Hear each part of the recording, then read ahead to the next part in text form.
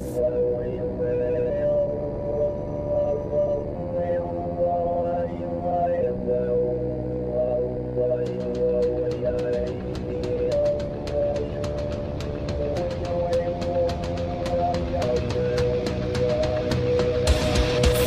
Politic Podcast, the show for normal Americans. From this undisclosed bunker, here's your host, Tony Reed.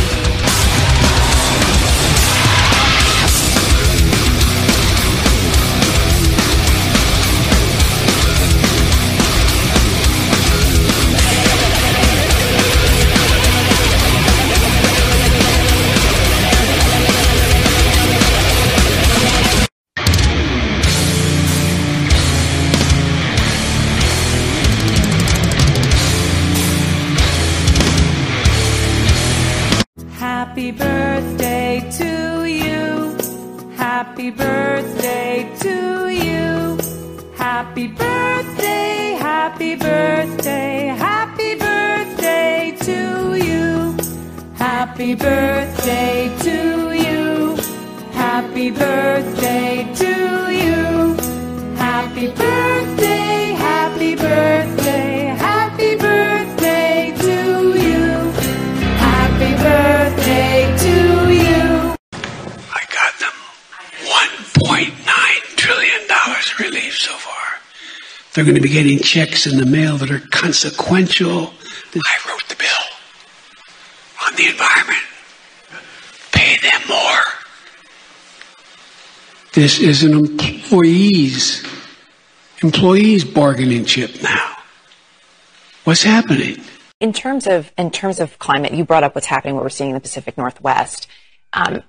We've been talking a lot about what happened in Florida at the Surfside condominium building that collapsed. We don't know exactly what happened at this point.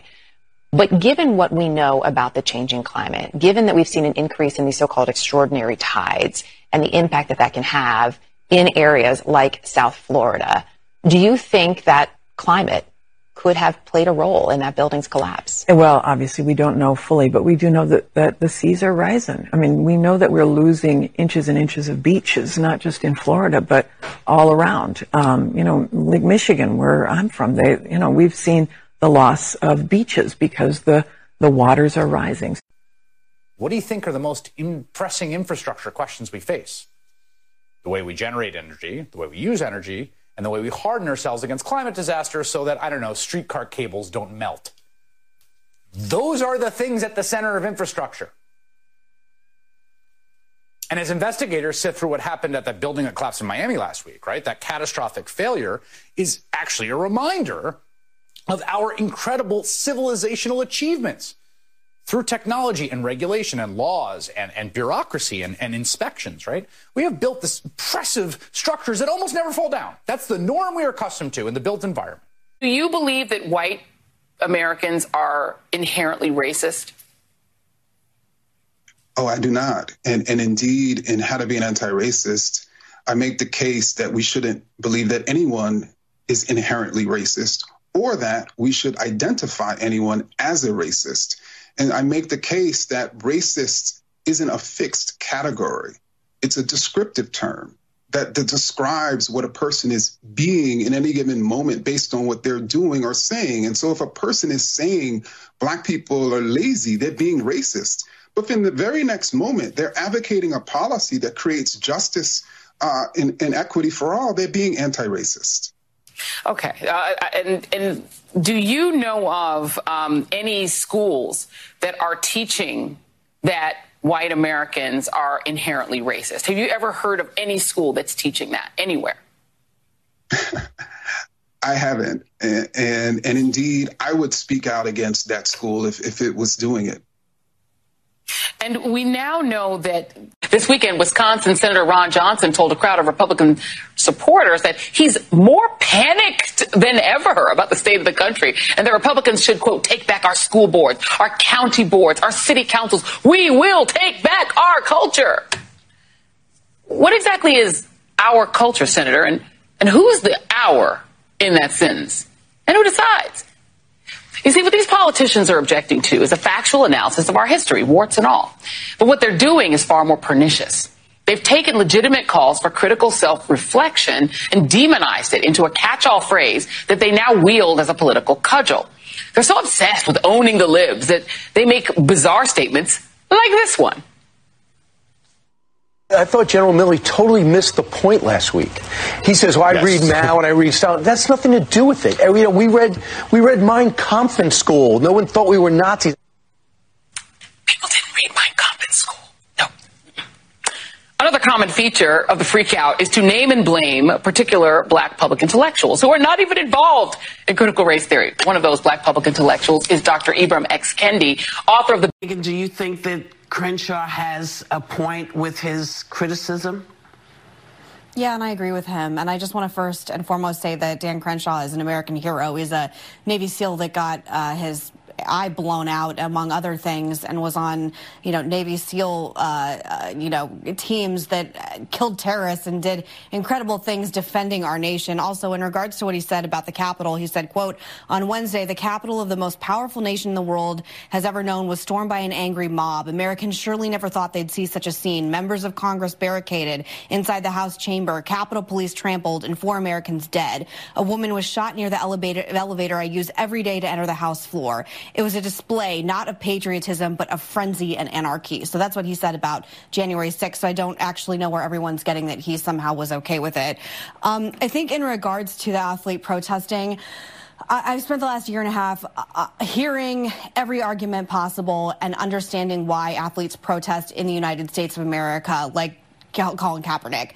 The problem I have is this woman is doing this internationally, and if anyone just saw Vladimir Putin's recent speech when he met with President Biden, he's using the propaganda that America is an irredeemable crap hole against us, saying, you think your country's so great over there? Look at BLM. Look at everything that's happening in your country. You don't even treat your people correctly. At the same time where he's literally imprisoning people, and we're having our enemies and propaganda dictators using our own propaganda against us, which in turn turns into a real national security risk. My other problem with this is I don't understand why we all can't have shared experiences in this space or have our own stories, because for some reason my relationship with the flag isn't allowed anymore. My love of the American flag, my love of the national anthem.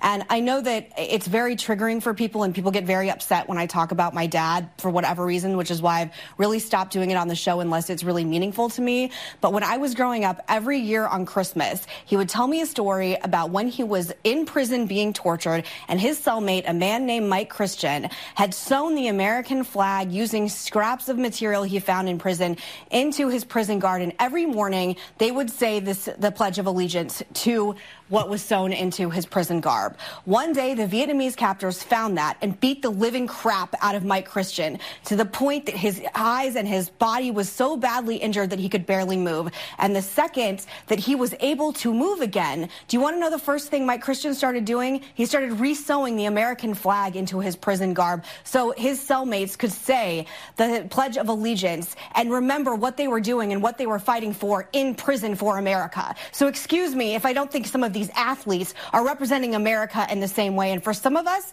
I will die for this. I will die on this hill that it is not appropriate or patriotic to go to a foreign country where you're supposed to be representing America and act like it's just about you. It's not about you. It's about all of us. I am for defunding the police. Yes, I support the defund movement. Why use the word defund? Why use the word defund? And it's like, this is the word that's coming from the street. Many affluent suburbs have essentially already begun pursuing a defunding of the police in that they fund schools. Not only do we need to disinvest in police, but we need to completely dismantle the Minneapolis Police Department. The Minneapolis Police Department is rotten to the root. Defund the police does not mean abolish the police. It means a dramatic reduction in the number of police in our poor communities. Police are terrorizing black and brown communities. The evidence is clear across the country. On another subject, you mentioned at the last briefing that you think Republicans wanted to defund the police because they did not support the American Rescue Plan. Which Republican ever said that they did not like the American Rescue Plan because they wanted to defund the police? Well, first, let me just note that the president ran and won the most votes of any candidate in history on a platform of boosting funding for law enforcement after Republicans spent decades trying to cut the COPS program. There's record of that. That doesn't require anyone having new comments, and then also stood in the way of crucial funding needed to prevent the laying off of police officers as crimes increased. That's a simple statement of fact. Hey, and welcome back to Flyover Politics Podcast. It is July 1st, 2021. Today is the birth of my puppy. But I'll put that to the end because it's super, super effeminate. Wow.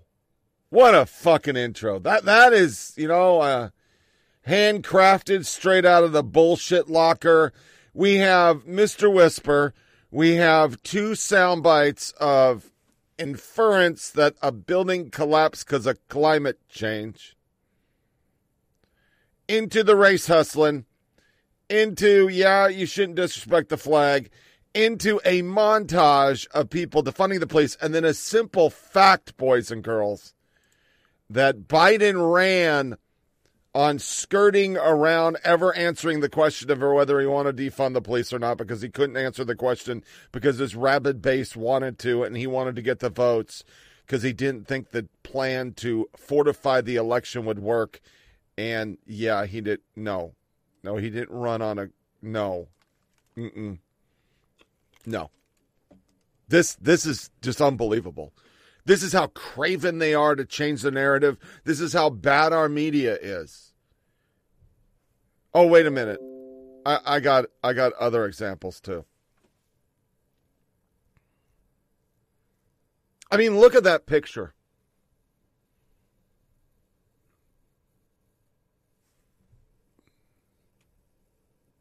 That picture of a person not being abandoned and a mother not getting apprehended that we find on the backdrop had nothing to do with really the border, became that.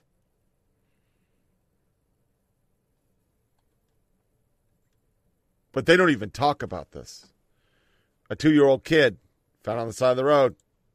Nobody cares. Under the time of Trump, with the media's help, they blamed Trump for everything. Now, groups file federal complaint over conditions at ICE lockup. They're suing ICE.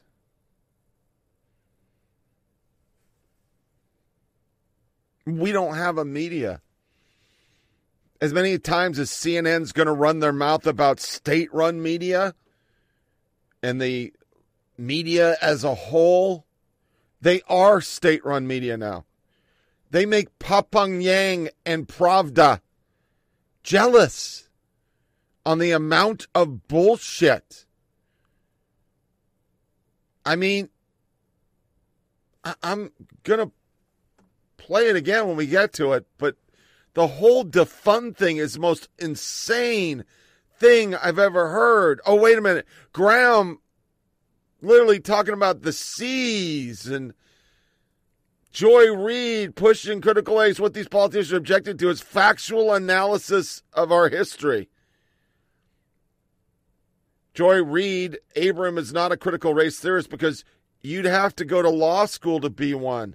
I do not believe white people are inherently racist. I would speak out against that school. That's exactly what they're teaching, that you're racist if you're white. They can say all this on TV. Nobody notices. Nobody even flinches. I mean, this was a soundbite from CNN this week. Trump, will you apologize about January 6th? For a former president to address this in such blunt terms, though, does speak to the crisis we're in, this information crisis that we are in. We have not had a situation in our lives where a former president feels compelled to speak out the way that Obama has. And he's been doing that with a book last year and now through these public events. I think my impression is he's trying to come up with the way to be as stark, as blunt as he possibly can be, while preserving the kind of dignity of a former president and the kind of position that would normally entail. But time and time again, he warns the biggest crisis in this country is that we are divided along information lines, that we can't figure out a way to communicate with each other. And in this new comment today, he's citing the riot as the evidence of that, the riot of lies of January 6th. And if you listen between the lines there, he's really saying the Republican Party has come unglued. But of course, what he's not presenting and what really no one's presenting are solutions. You can identify the problem. You can identify what's gone wrong, but it's so much harder to get to that place of solutions.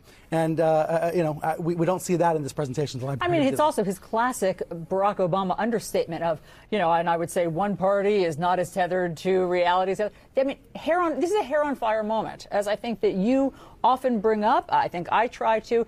That we know this. We know this. We're in different echo chambers, and it's getting really dangerous. And I agree with you. I don't know what the solution is, but I know that everyone has become more entrenched, and it's gotten deadly. One of the words he's used recently is nationalization. I think that's a helpful way to think about it. As local news is hollowed out, as local politics get to more and more polarized, everything's being nationalized. And he's identified that as part of the problem. That gets to media business structures. That gets to the way that our media is funded and how it's profitable to be polarized and fighting all the time. So again, he's pointing to those issues. I think he's doing it really well, but the solutions are structural. They are financial as well as psychological. I mean, I was just pointing out, we were just listening to President Biden's jobs plan. They weren't playing it on Fox. The very crowd, the MAGA crowd that wants to hear about no more outsourcing. You don't need a college degree to have a well-paying job, and they're not getting that information. And as a result, polls show Republicans are so much more pessimistic about the economy, they may not actually be hearing the same information. It's so frustrating.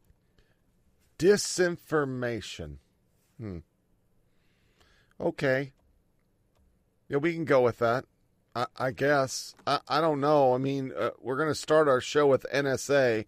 At a well-run network, Tucker claims would have never aired, where the CEO, SVP, VP, where's the newsroom vetting the whistleblower? Where's common sense? Herman Cortez, this is a bit much coming from you. I mean, seriously, this is what they ran with all week. One Trump supporter. I mean, look, we can't ignore, it shouldn't all be about the former president, but he still has this hold over his party. And I think it's illustrative of what we saw at his rally in Ohio over the weekend. Our good friend, Donnie O'Sullivan, was there talking to some folks, and this is still out there. I just want to play a moment. That he could come back as soon as... Before the middle of August. And what if that doesn't happen? Huh? What if that doesn't happen? We're going to be in a civil war because the militia will be taking over. The militia will be taking over. I mean, these comments are so serious because A, that man was saying it very seriously. B, we are still trying to figure out exactly what happened on January 6th. And where the threat lies. I mean, that's the question. When you see somebody say something like that on social media, it might fall flat. An analyst might say, well, that's just somebody sounding off on social media. But now you see somebody like that saying it, on national television. And the question is, well, where, is this real? And who's going to perpetuate it? What does he know about, potential violence? It opens up a list of questions, I think, that, law enforcement hadn't seriously considered before, but now they have to because so much was missed leading up to January 6th. I mean, and now it's like the threat is everywhere and they're just trying to get a handle on what is real because it seems like, things can just pop up in an instant. Yeah. But it also makes you wonder, how do you counteract something like that, right? If someone truly believes that, and let's take him at his word that he truly believes that, what number of fact checks is going to help something like that? I mean, none. That's just it. And also the fact checks are coming from places, right? That likely that they're not listening to. They're not listening to. This is Trump's sort of first big major rally since he lost. He didn't lose. I know he didn't lose. Your shirt here says Trump won. Yes, he did. Is this about 2016?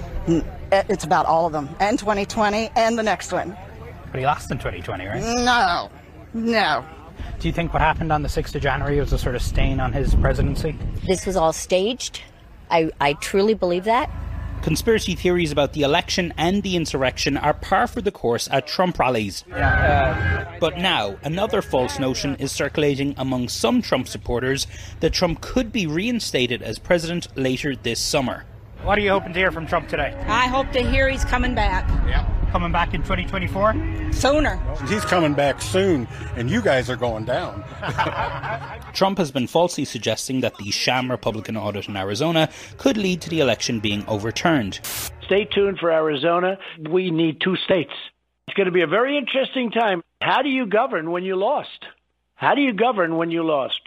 You think the election is going to be overturned in some way? Oh, absolutely. There's no constitution. The military already knows it was a fraud. He won by over 80%. Ron, you genuinely believe that he's coming back. That he could come back as soon as before the middle of August. And what if that doesn't happen? Huh? What if that doesn't happen? We're going to be in a civil war because the militia will be taking over. Among Trump supporters at his rally in Ohio Saturday. Do you have a second to chat to us? I always want to talk to a Proud Boy. No. A man wearing a Proud Boys t-shirt and a self-described member of the 3 Percenters militia group. Some people believed to be associated with the group were charged for their alleged involvement in the insurrection. Do you think, though, what happened on the 6th of January was a bit of a stain on all the violence, a bit of a stain on his presidency, or? No, I don't. I don't think so. I was there. Were you up at the Capitol? Yeah, we was there. Yeah? Yeah. Didn't go in. Didn't do none of that stuff. I don't believe in tearing up the Capitol. And you're a 3 Percenter. Yes. Some of your guys have been caught up in a conspiracy, right? Charged by the FBI? As far as I know, some of them are being held, and a lot of them are just being questioned. Do you think your guys who went inside shouldn't have gone inside, or what? Yeah, I don't think anybody should have went inside, but, when you're worked up in that moment and, the adrenaline's pumping, I mean, it just happens. Are you worried that we could see more violence? Yeah. I honestly believe it's coming. I mean, Tony, it's incredible to have the. Now, for the never-Trumpers who are scared of QAnon and sent me all those articles, WAPO and New York Times sent me articles for 4 years that Russia stole the election, that Trump was a Russian spy, that Trump's kids were Russian spies, that the election was stolen from Hillary Clinton, Madam Secretary, the most qualified president ever. And all of that was a lie. To this day, they run with it. This day, you run with it. So, of course, there's people running around saying 2020 was bullshit. In 2020, we watched them stop counting. We watched them dump hundreds of thousands of votes that were just for Biden. And when we get to the election in a second, with them actually admitting they tried to rig the vote in New York. I mean, come on. And being that we know that there was a president who wiretapped his opponent and also wiretapped reporters and nobody cared about it because they were for Fox News. The outrage, I mean, Rick Wilson, Tucker's faux rage over the idea that NSA is monitoring a show to take him off the air is one stop short of Dog telling him to murder people. And Seltzer mocks a whistleblower. Do we remember? See, the problem was with a lot of you, you're too young to remember. These people lost their minds at the Patriot Act. These people found it all to be just crazy that anybody would allow that much power to the NSA because of 9/11. There's sound bites of Biden saying, I don't think we should do this. That's why people like Dana Loesch say, I don't take the NSA at its word. Nobody should. They're a spy agency. Of course they're spying on us. In this case, they directly spied on somebody because he says things they don't want said. And we already know that their entire dogma is you must be re-educated because you're a Nazi racist if you don't think like us. That's what they've been saying. That was their convention. That's what they all put out in the squad. That's what CNN says, the New York Times says, WAPO says. The entire media establishment says, if you don't believe that Biden and his policies are the greatest thing ever, well, you must be a bigoted white supremacist Nazi. 4 years. Never-Trumpers had their own Lincoln Project that said the very same things. Then you get Jonah Goldberg. Spoiler alert, the NSA is not spying on Tucker. Oh, really? Of course they did. The Daily Beast caught lying about Trump 3 times, making up articles. Untrue. We're just going to take him on their face value. No, we're not. We're not going to take him on their face value. And then this dinosaur comes out. This man spits a lot. Carlson claims the National Security Agency, the NSA, is spying on him, reading his emails, and trying to take his program off the air. As the old joke goes, just because you're paranoid, that does not mean they are not out to get you. Clearly, the NSA has found that Tucker Carlson is somehow connected to a foreign entity that intends to harm America. Carlson, who is the lowest of the low, an individual without morals or conscience or loyalty, who once launched a website with my name in it and stole my identity and posed as me in an interview with a gullible reporter, made his claim on his Fox Fascism Fest Monday night.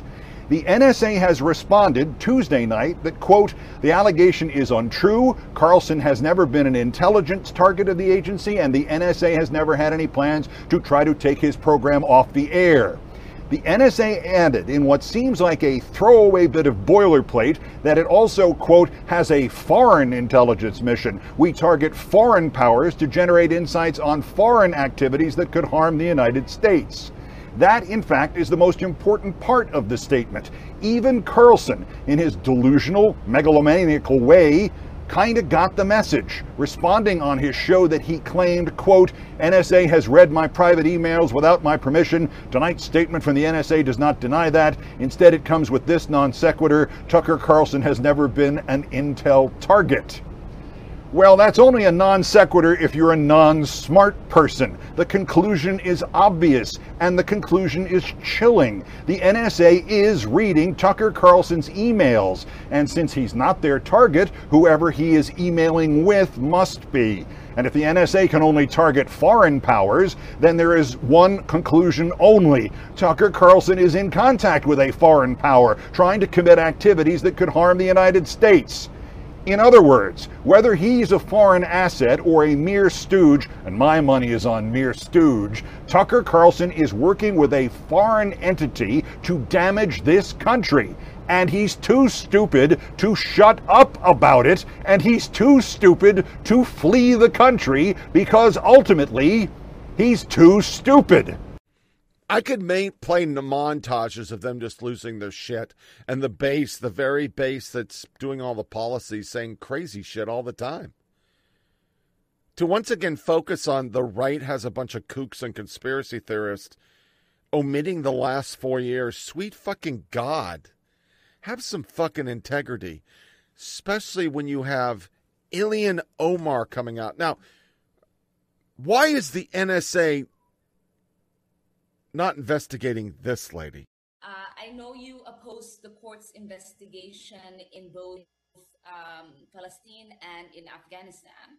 I haven't seen any evidence in either cases that domestic courts both can and will prosecute alleged war crimes and crimes against humanity.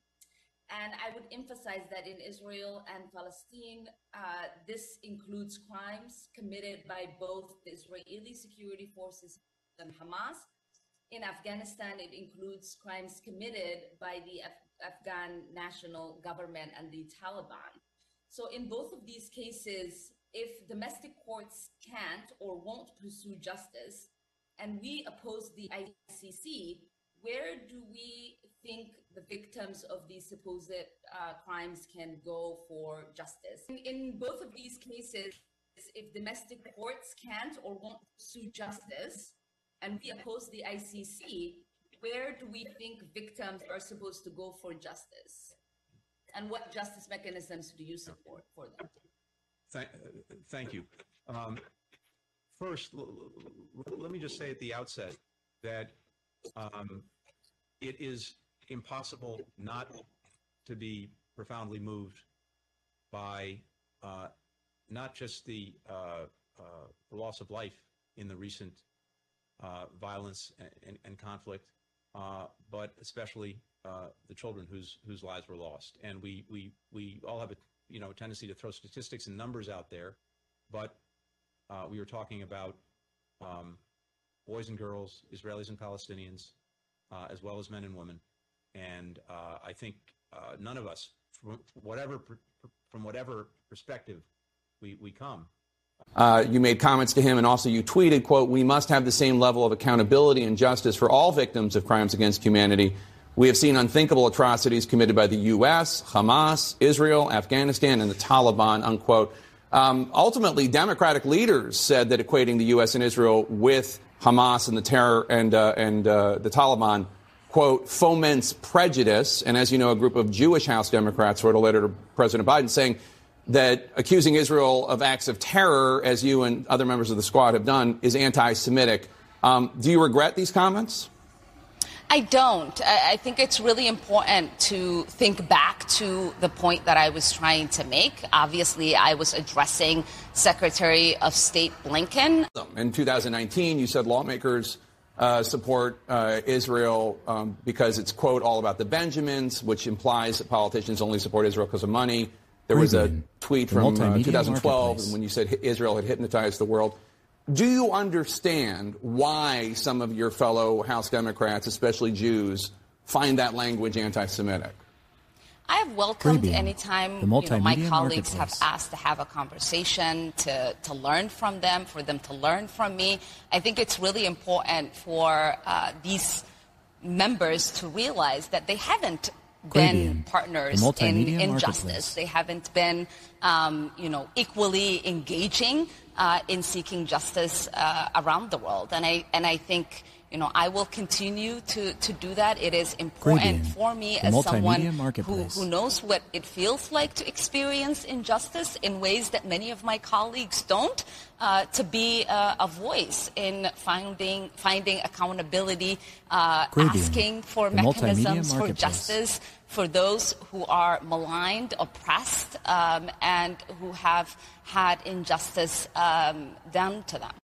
I hear that. I have obviously clarified and, apologized when I have felt that my words have offended. And it's really important, right? As I've explained to my colleagues, they have engaged in Islamophobic tropes. I have yet to receive an apology. I think, when we are engaging in a space where we don't know how our language will be received, it is important for us to be open-minded.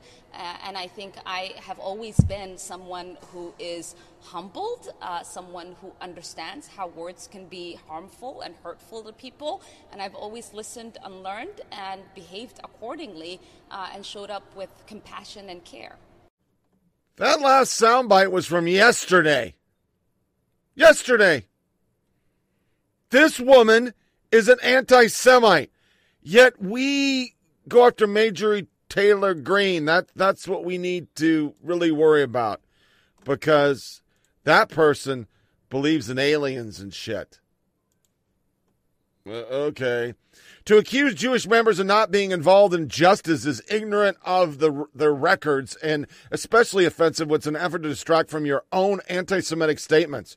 Representative Omar needs to lead with accountability, not denial, definitely not blaming the victim. Anybody? Here's her tweet screed. I am someone who has survived war and experienced injustice firsthand. Well, so have I, but that doesn't make me an anti-Semite. Who is alive today because I was welcomed into this country as a refugee. I know that many of my colleagues, both Jewish and non-Jewish, deeply share that commitment to fighting injustice. A brief thread. So let me get this straight. You came from Somalia and saw war, and you were on the other side hoping that more Americans would be drugged through the street. I'm almost 100% positive of that. She was a little kid, and she was cheering. Probably grabbed pieces of the helicopter. Because she's a fucking Islamist cunt. That's who she is. I'll say it. I don't give a fuck. Ban me, NSA. SoundCloud. I mean, what the fuck? She's a cunt. This woman hates America. Every day she opens her mouth, she wants to destroy it. She only got elected because of Obama's crazy, racist, fucked up bullshit fucking immigration where he secretly trucked people into areas. Which he's doing right now. It was just on Tucker the other night where they were busing people, just telling bus drivers, don't stop until you get here. And then it was an underground railroad for illegals. Then they got caught, so they went to airplanes. Now we don't know what they're doing, but they're just dumping people to redistrict. Change the demographics. It's exactly what happened with Syrian refugees. That's how this bitch got elected. I also know that black community and the Jewish community have historically stood side by side in the fight against injustice, and throughout our history, we have faced efforts to divide us based on our differences. In this moment, we must stand in solidarity because what unites us is so much greater than what unites us. What? Civil rights movement in the 60s was not black people working in isolation. It took multiracial, blah, blah, blah, yada, yada. Herschel in particular, the NWC was founded, la, la, la. These values of fighting injustice and equity are a core part of the faith, much as they are in Muslim faith. Today, groups like the Jewish blank, blah, blah, blah, in my district are reminding us that the Jewish community have always been on the front line of social change, even amidst the threat to their safety. These threats are not a thing of the past. It's not lost on me that today people go shoot up a synagogue because people think orgs like HIAS are helping refugees like me come to the country. Most of my colleagues across Congress may not be refugees themselves, but fleeing war and persecution only to find a refuge in the United States of America is the Jewish American experience that binds us. That is why it's so important for us to build solidarity in here and now, to make clear that the threats we face can only be solved if we see racism, anti-Muslim hate, and xenophobia as inexplicably linked to anti-Semitism. This is work we have tried to do in Congress. No. Your anti-Semitism, you playing off with anti-Islam sentiments. And the anti-Islam sentiments you get is because people call you an Islamist. You are. You hate America. Your faith is more important. It goes back to the Barry. It goes back to everything. And I can say these things. I spent 20 years, no opinions. I was a soldier. Wasn't paid to have an opinion. Wasn't paid to question the directions of my government or the wars we fought. None of my goddamn business. I signed up, raised my hand, defend the Constitution against all enemies, foreign and domestic. The same thing she did. The problem is she is the enemy, the domestic enemy. But we don't investigate her. We go after her, and the NSA goes after Tucker because he says mean things.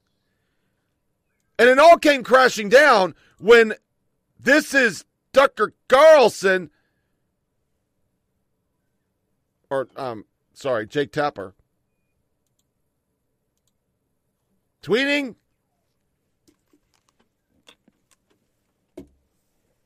the facts. It kind of ruins it. It ruins your whole concept. I mean, now we have Ken DS saying this. And we now know that one of the groups that is under attack from the same people who are attacking you are the military, particularly military generals, including the Secretary of Defense and the Joint Chiefs of Staff Chair, General Milley. He's now been attacked by Donald Trump, Matt Gaetz, who never served and probably wouldn't have the guts to serve for 10 seconds, nor would Tucker Carlson, nor would Laura Ingraham. They've all gone after him. Bill Kristol has called that out as sort of ground level fascism. He said Trump voters are pro-military. Why are Trump and Carlson attacking the military? But the attack is on woke generals, the brass, and disloyal citizens in charge. It's an attempt to appeal to aggrieved troops and vets and to divide the military and subvert civilian control. It's a classic move from the authoritarian playbook and also from the fascist playbook. What do you make of the fact that that people like Trump wanted to use the military to attack Black Lives Matter protesters specifically? He wanted them, and Milley refused, by the way. They got a cussing match. He said, I'm not doing that. But that they don't believe that the military should study whether there are racists and white nationalists in the military because some of those folks attacked the Capitol. What do you make of that dichotomy? I mean, I think it's pure sort of insanity that's presented as logic. Pure insanity presented as logic. That sounds like CRT. And how can the military be woke and white supremacists at the same time, Joy Reid? See, they are so good at projection. The very things they do, they say you do. It's their shtick. They've been doing it forever, and they get away with it with the media. So on this case, while they're trying to take over the military to change that demographic and make that demographic theirs so they can sick it on you, A, and B, vote for them, because they don't vote for Democrats. The majority votes for the opposition party. They say that conservatives are trying to divide. I mean, do you read Bill Kristol? I mean, Bill Kristol is the prototypical, literal piece of shit. Never Trumper. That just because of Trump, you've forsaken everything you ever thought. It opened your eyes to how horrible right is, and you become liberal, and you read Kendi X and D'Angelo, and it's so true. I'm a piece of garbage. America's garbage. Just overnight, America's garbage. And you could, once again, it says exposure therapy. You read WAPO, New York Times, you read all this stuff. Over time, it starts to brainwash you and make you think. It's the exact same thing people say about Fox. That if you read Fox all the time, you turn into a white ring nationalist racist. Well, that's the projection on the simple fact that these people read tripe all day long, the QAnon conspiracy theory, while they ignore the Antifa BLM that is destroying the country, training people to hate the country. Yeah, those people are good, but a bunch of fucking fruitcakes on Twitter that nobody knows anybody that was QAnon. We need to worry about those motherfuckers. So the select committee comes out, and once again, the Cheneys and Kinzinger vote for it because they're never Trumpers. Bill Kristol in today's Republican Party, the sincere and courageous friends of freedom are rare. Thank you, Liz Cheney, Adam Kinzinger, Geraldo Rivera, agreed. Lincoln Project, agreed.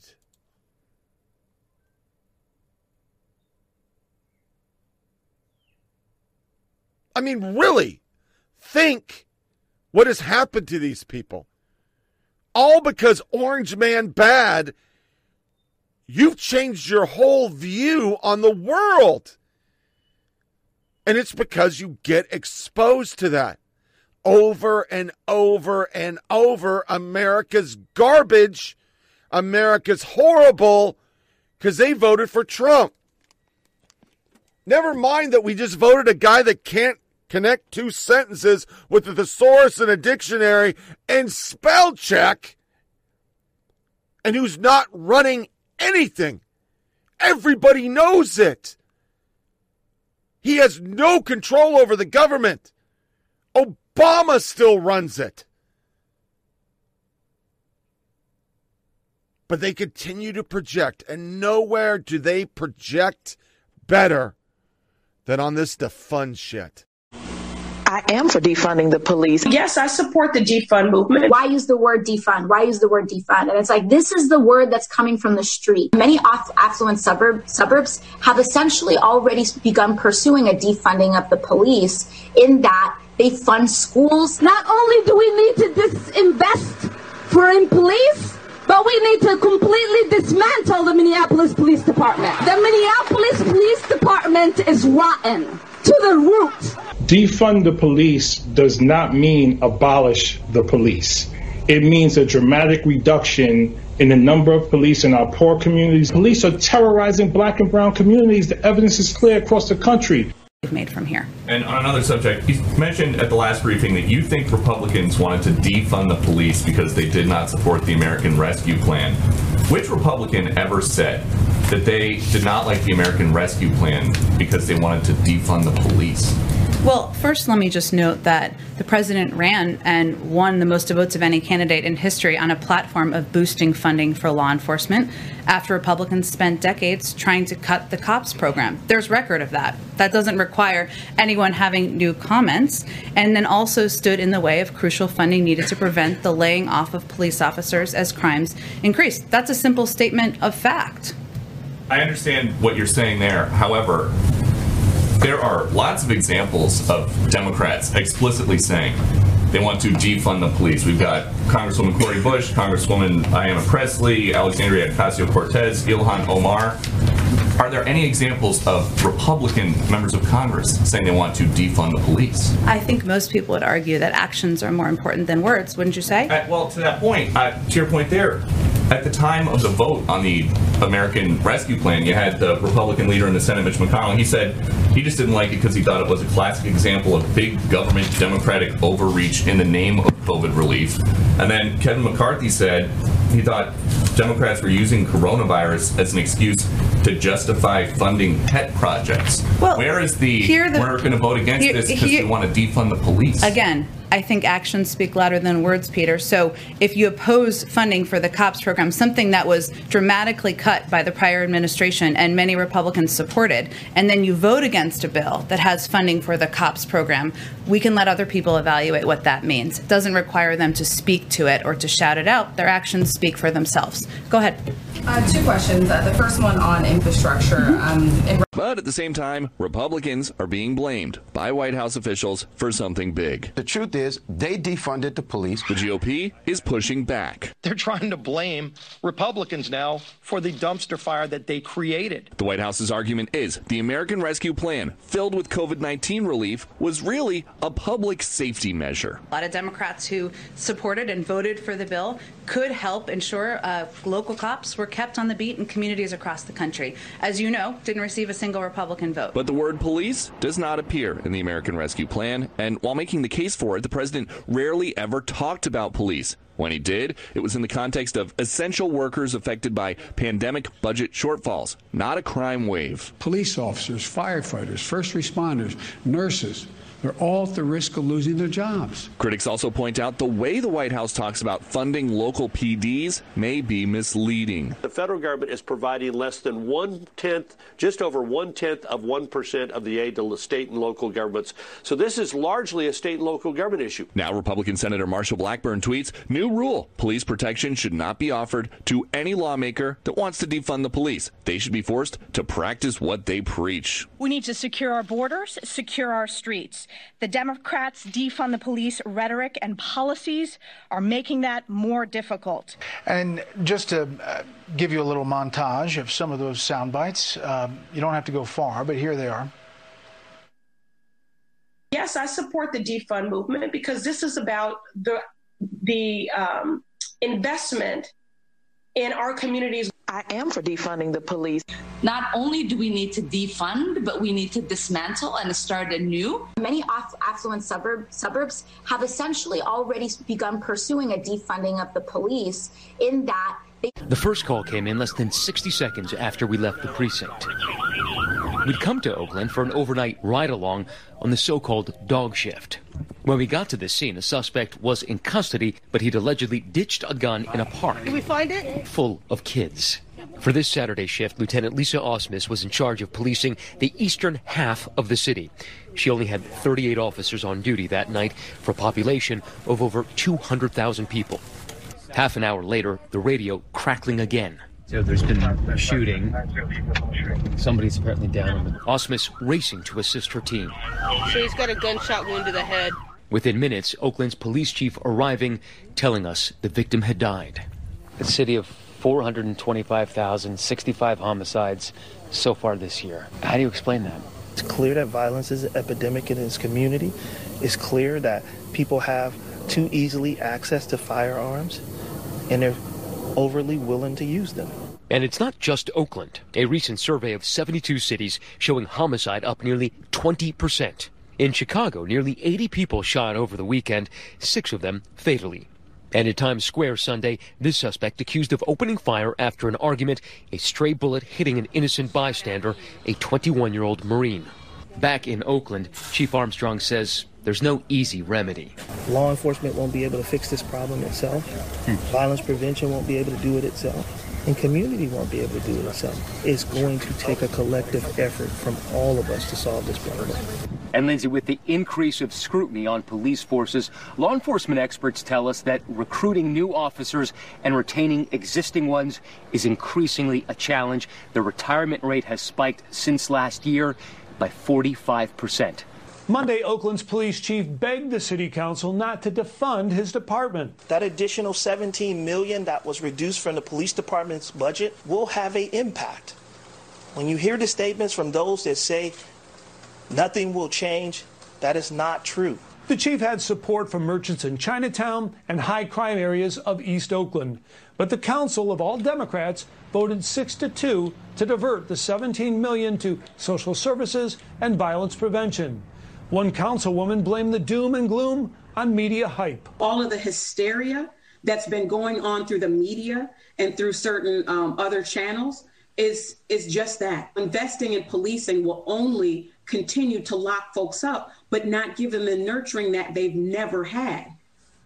So this cut translates into about 50 officers on a force of roughly 700. Now, ironically, just hours after the police chief spoke in Oakland City Hall, 2 armed robbers held up a TV news crew outside the same building. That fucking cup food down. I don't even know why people still even fucking shop at that shit. She just stated that she would not sign it. You got me on video. We're in negotiations right now. So here's the thing. That is correct, because we ain't asking no more. We're not asking no more, white lady. We demanding at this point. We're not asking. We're done asking fucking shit. We're demanding it now. So why don't you just get back, sit back in your little seat, and do your job and drive? How about that one? How about that one? I know. I got you. I got you. I got you. I got you, Aaron girl. I got you, Aaron girl. I got you, Aaron girl. I got you. Hey, everybody. I got you. Hey, everybody. Andrea is signing the piece of paper. Let me see the signature.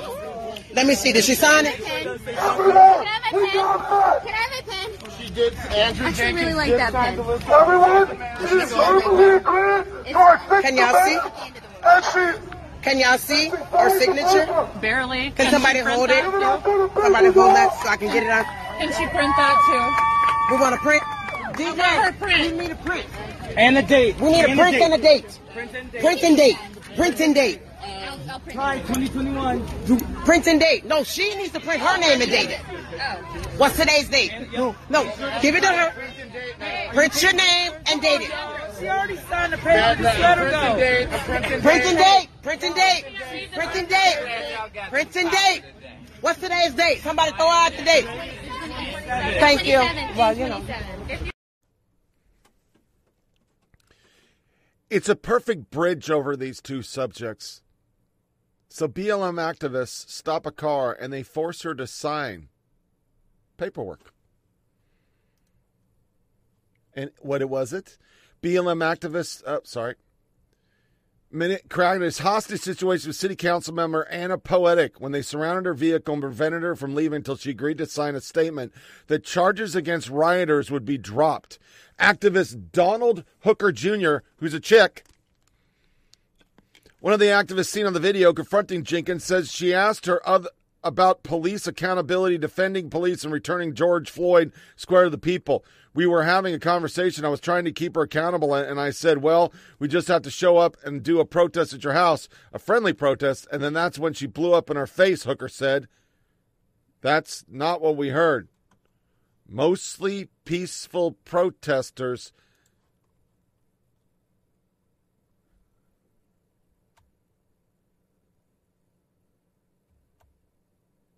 This is ridiculous. This is just ridiculous.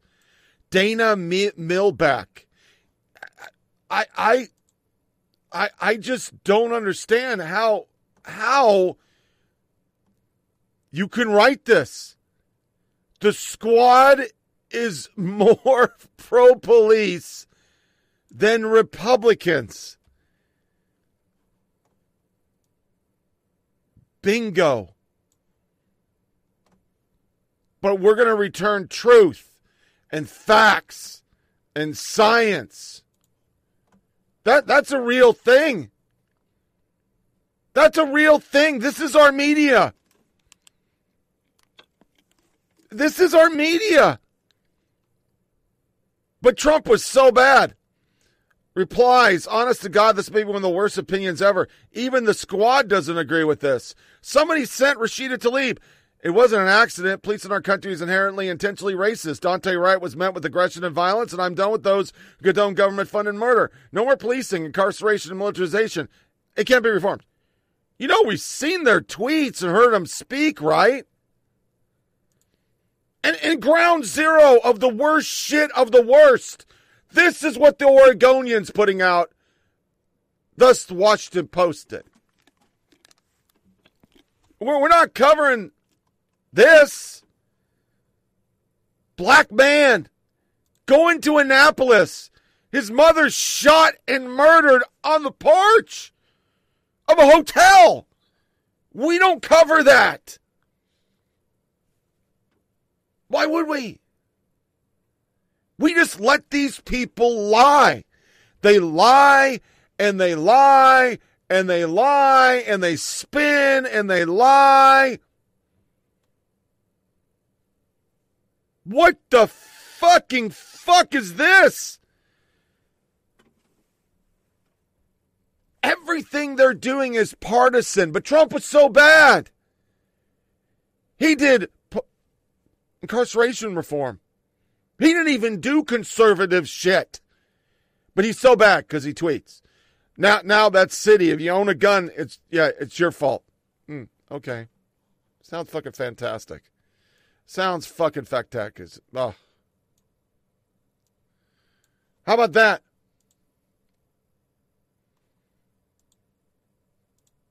How about this? We covered it last show. That's what they put out. Every media member read this. But we're still talking about January 6th. January 6th is so bad.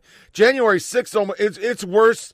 It is worse than fucking 9/11, Pearl Harbor, Civil War.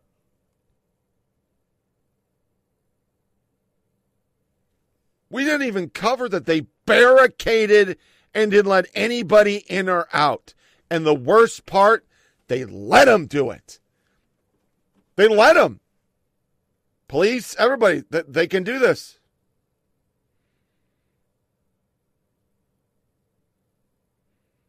These are the replies. These are not conservatives. These aren't QAnon or Proud Boy, insurrectionist Nazis.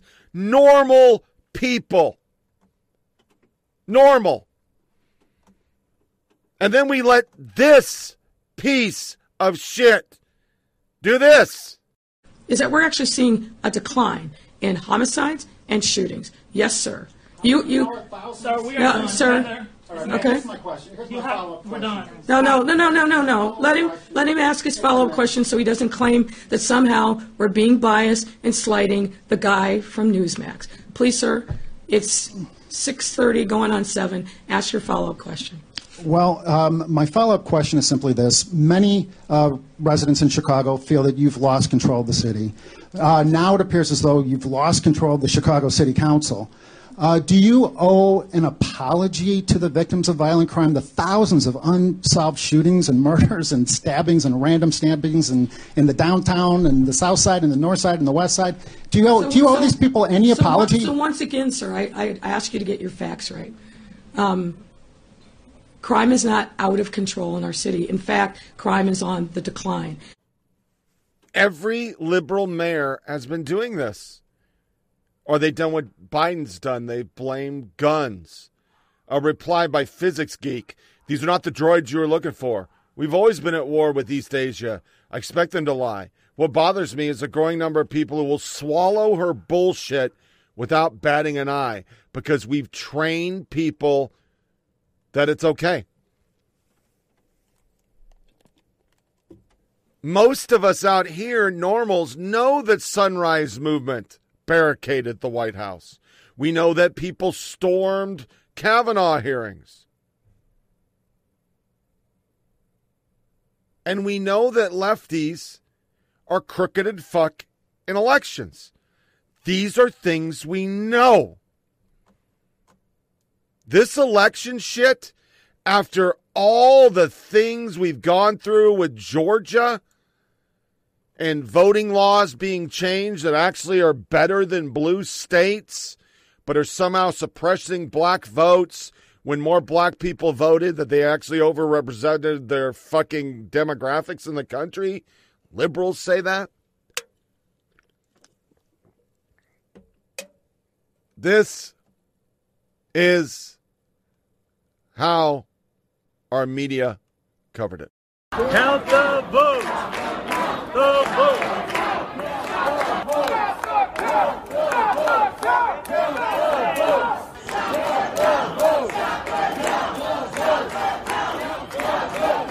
Count the votes.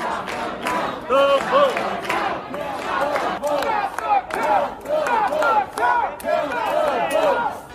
Switching topics, there was some incredibly disappointing news out of the Senate this week. Mitch McConnell and the GOP filibustered the For the People Act. It's not shocking that as Republican lawmakers across the country introduce and enact hundreds of voter suppression bills, these obstructionist senators refuse to even allow debate on the most sweeping voting rights and anti-corruption bill in a generation. That is why I am renewing and re-amplifying my calls to finally end the Jim Crow filibuster. The New York City Board of Elections throwing the New York City mayoral primary into chaos. The board released new numbers suggesting Eric Adams' lead over Catherine Garcia had narrowed.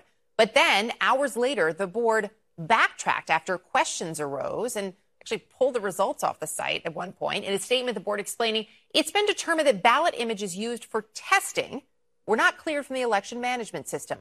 When the cast vote records were extracted for the first poll of ranked choice voting results, it included both test and election night results, producing approximately 135,000 additional records. Joining us now, CNN senior political analyst John Avlon, who has worked with the Board of Elections, served on the Voter Advisory Commission in the past, is throwing up his hands in the break as we talk about this. There are really, I think, three key points when we talk about this. Number one, as you were saying to me in the break, we want to figure out how this happened, including, how the test ballots were left in there. But you said you're not even convinced that that's actually what happened. What do you mean by that? There is absolutely no reason to take the Board of Elections at its word, particularly because I question whether they're organized enough to run 135,000 test ballots, let alone, given the fact they're too incompetent, to erase that total, apparently, from the numbers they initially released. Look, folks nationally may be scratching their heads. Folks in New York know this all too well.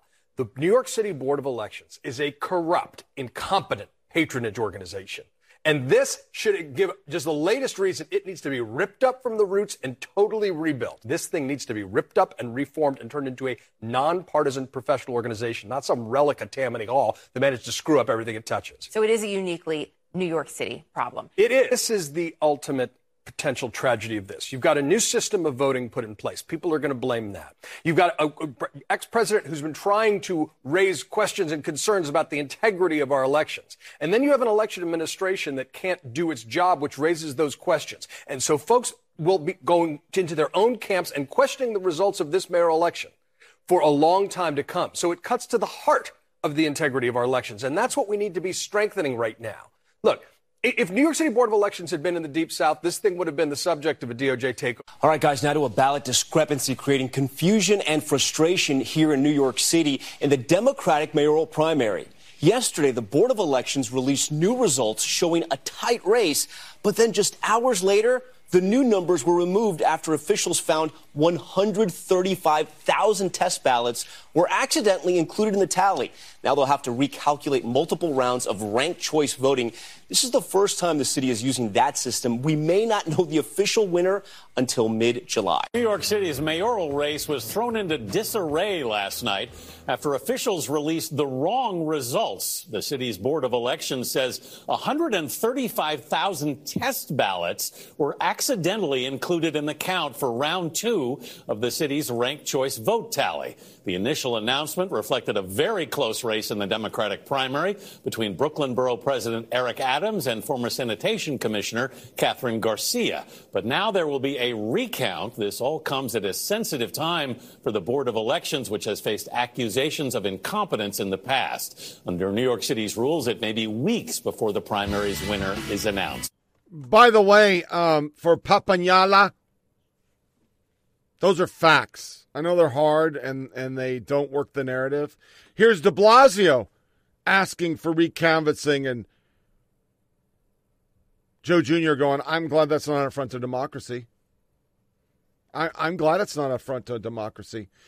Benny, they got caught. This is egregious fraud. It's all coming down. The Board of Election conducted rigorous and mandatory pre-qualification testing. It has been determined that ballot images used for testing were not cleared through the election management system.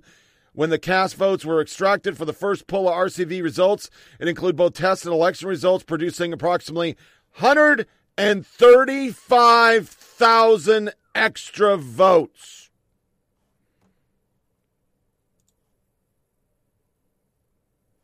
New York Times, it's just in chaos. It's just in chaos. It's not a big deal.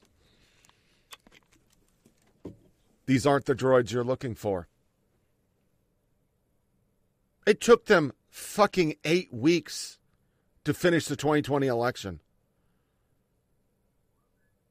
But there's no problem. We need a sweeping Democrat-led FCC.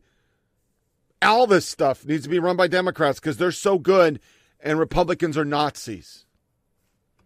Yet we have lefties saying this shit. This is what we're saying.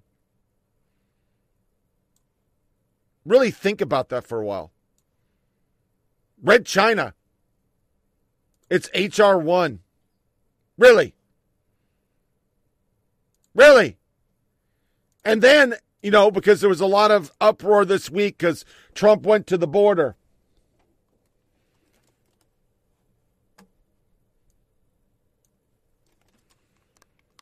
The core tenets of our democracy. Well, I would say the core tenets of our democracy are violated when a sitting president wiretaps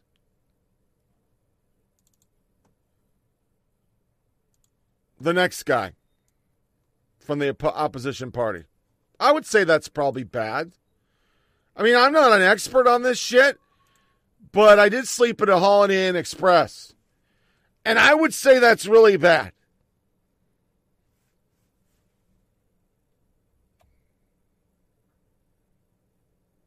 Just wanted to make sure we remember this. This is the lie of the year guy. But, the media still brings him out because he's still running shit. He's still running shit. Totally running shit. Former President Obama says the rise of misinformation worries me and should worry everyone. This could be combated by a news media with integrity. Too bad that sacrificed that to wage a political war against Trump. From the if you like your plan, you can keep it, misinformation king. Former president, if you like your plan, you can keep it guy. But he had a scandal-free presidency. Also in our media, I did not realize until Trump years just how many conservatives harbor such intense humiliation fetishes. Something to consider is that the corrosive big lie conspiracy theorizing delegitimization of election that Trump and the GOP have unleashed won't necessarily just stay contained to them. I will not stop pointing out that the use big lie is recycling Nazi propaganda labels. The fact that the left does it without a smidgen of pushback or shame is telling. Somebody tweeted, Pete Buttleg claimed victory in Iowa before any results were reported. Well, we didn't care about that. Remember Iowa? Sanders claims 2016 primary was rigged. Won't commit to supporting the winner. Do we remember that? Nancy Pelosi, our election was hijacked. There is no question Congress has the duty to protect our democracy. 5/16/17. That's a long time after the election. Jean Davis de Compagnie, clearly, given that it spread to them from watching Democrats do it from 2000, 2004, and 2016. Ronald Klein, if this is news to you, you weren't paying attention in 2000. Ari Berman, 12,000 voters wrongly labeled as felons and blocked from voting in Florida. The chief of staff of the current administration was a conspiracy election theorist. But no, it's Trump. Massenthrope, a.k.a. the science, sums it up. Imagine having the balls to say something like this after spending 4 years calling 2016 an illegitimate election. 4 years. Remember when critics of Russian collusion said the exact same thing? For 3+ years, you claimed that the sitting president was installed by Russia.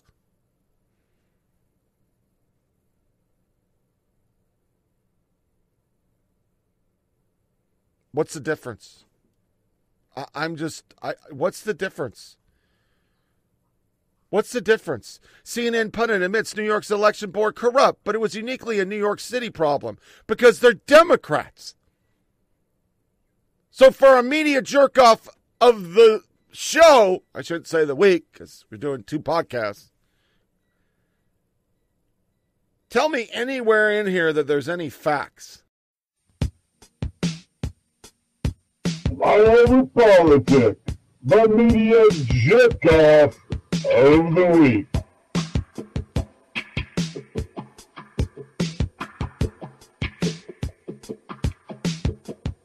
So hot. You're not getting in Rocky Road for infrastructure? Well, I'll tell you, it's kind of Rocky Road. We're going to get it done. Was one of the architects of the U.S. involvement in Iraq, one of the people who pushed the idea of weapons of mass destruction, that Saddam Hussein had those weapons of mass destruction. Of course, years later, that it became very clear that that was not the case.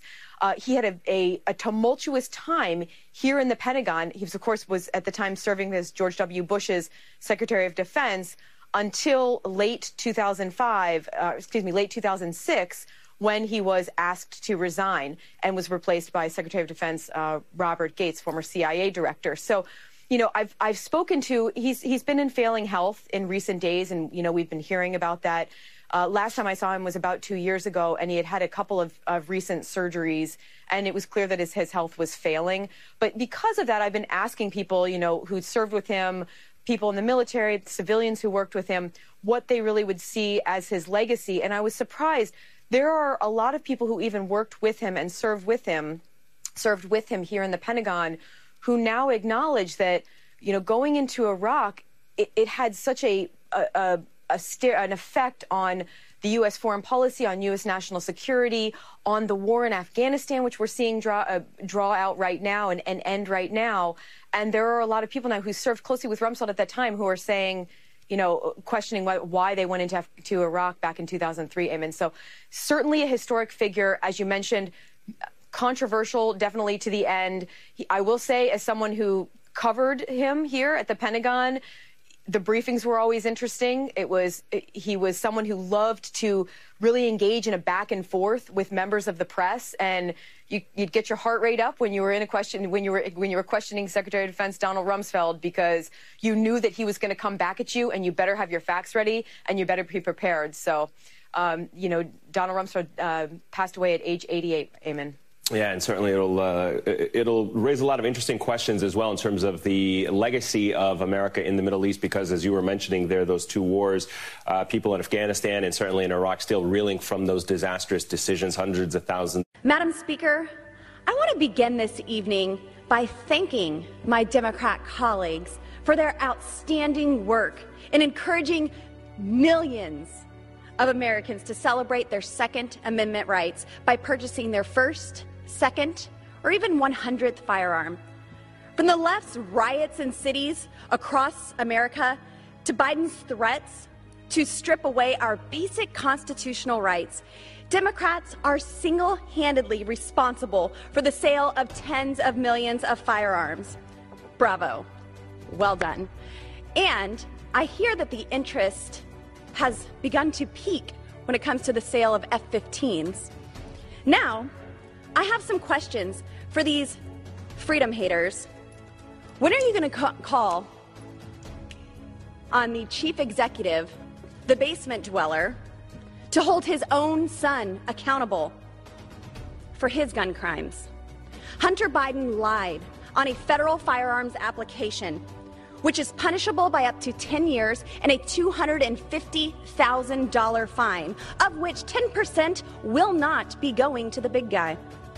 Rules for thee, but not for my crackhead Parmesan-smoking gun criminal son. What about the disposal of Hunter Biden's gun in a back alley dumpster? And why was the Secret Service involved in locating this firearm? Can you just imagine for half a second if Donald Trump Jr.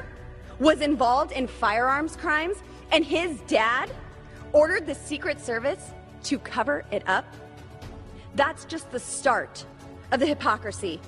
Biden will call widely purchased firearms weapons of war, but then he'll tell you that you need an F-15 or a nuke to keep the federal government in check.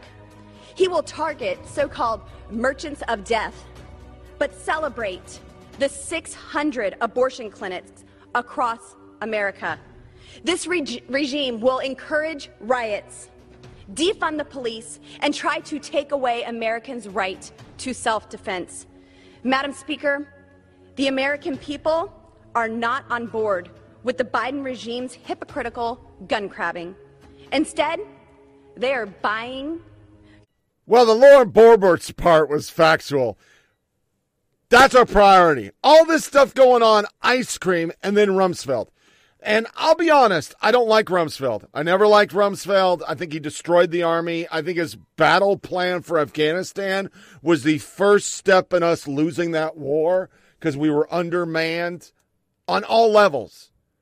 Remember, I flew in a valley. They only had enough helicopters to fly 2 companies stripped down with no mortars.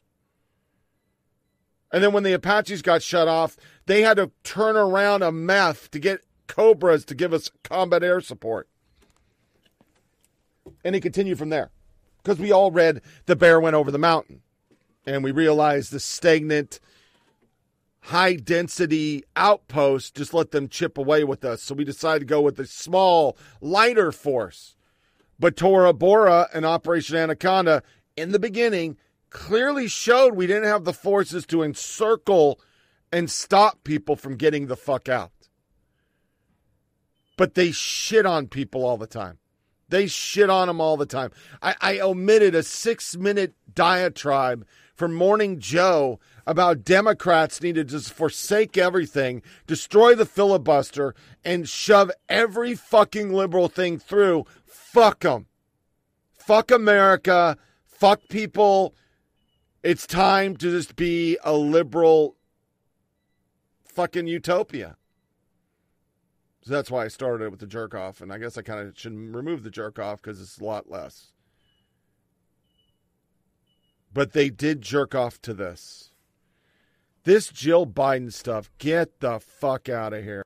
The reason that she's an inspiration, I think, is, you know, she's embraced her role with both hands, and she's also kept her role as a teacher. You know, she's extremely inspiring as someone who can multitask with a smile on her face and seems to make everything possible. And there's a sense of optimism and joy in everything that she does. Since President Biden took office 6 months ago, the First Lady has crisscrossed the country for speaking events, saying she never takes her role for granted. When I became Second Lady, I always said I will never waste this platform. And now I have a bigger platform, and there's so much to do. There is so much to do. Dr. Biden also juggling her career as an English and writing professor. She is the first lady to have a job outside the home. And being First Lady is a full-time job in itself. But to Dr. Biden, who has often said, teaching is not what I do, it's who I am. she came into this role of First Lady saying, I'm going to continue to teach. This is our media in a nutshell of how state media they are for the left. New Vogue magazine, August 2021 cover, the First Lady for all of us. No, she's not. She's not for all of us. She's quite simply a joy multiplier. Here's a First Lady who's driven, tireless, effortlessly popular, but also someone who reminds us of ourselves.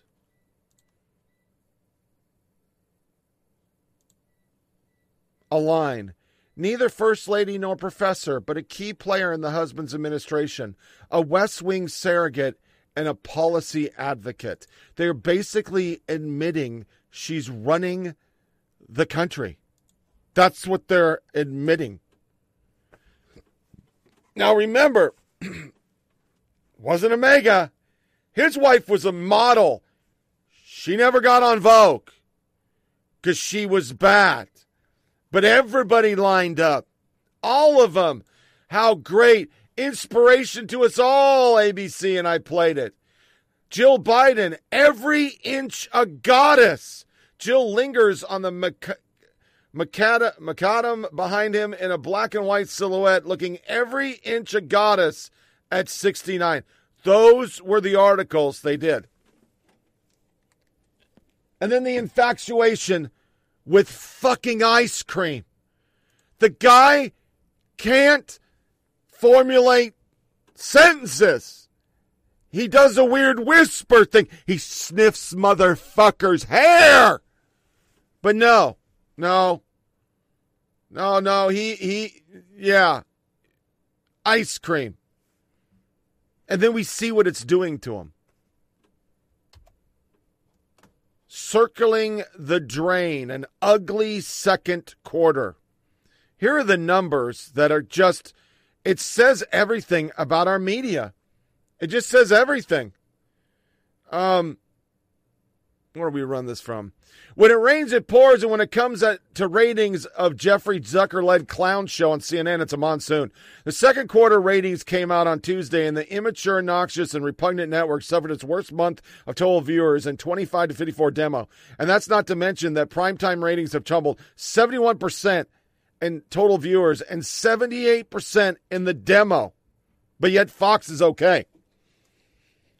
In addition to decrease in primetime, Nielsen Media Research also shows that CNN has hemorrhaged 69% of its total day viewership across all ages and an astounding 75% in the 25-54. When comparing the second quarter of 2020 to the second quarter of 2021, it is still ugly, with CNN down 45% total viewers, 654,000, 52% in the demo, 160,000. FNC and MSNBC also lost viewers due in part to last year's COVID lockdown and mass rioting in the streets, but they were nowhere near. And to continue beating the dead horse, CNN total viewers were down 49%, 580,000, and 59%, 133,000 in the demo when compared to June 2020 to 2021.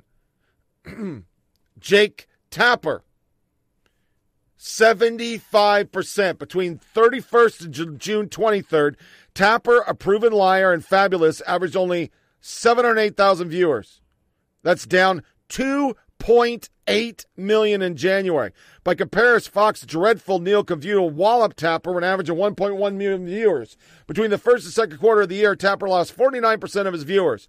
Tapper's second hour averaged only 799 viewers. The 5 averaged 2.6 million viewers.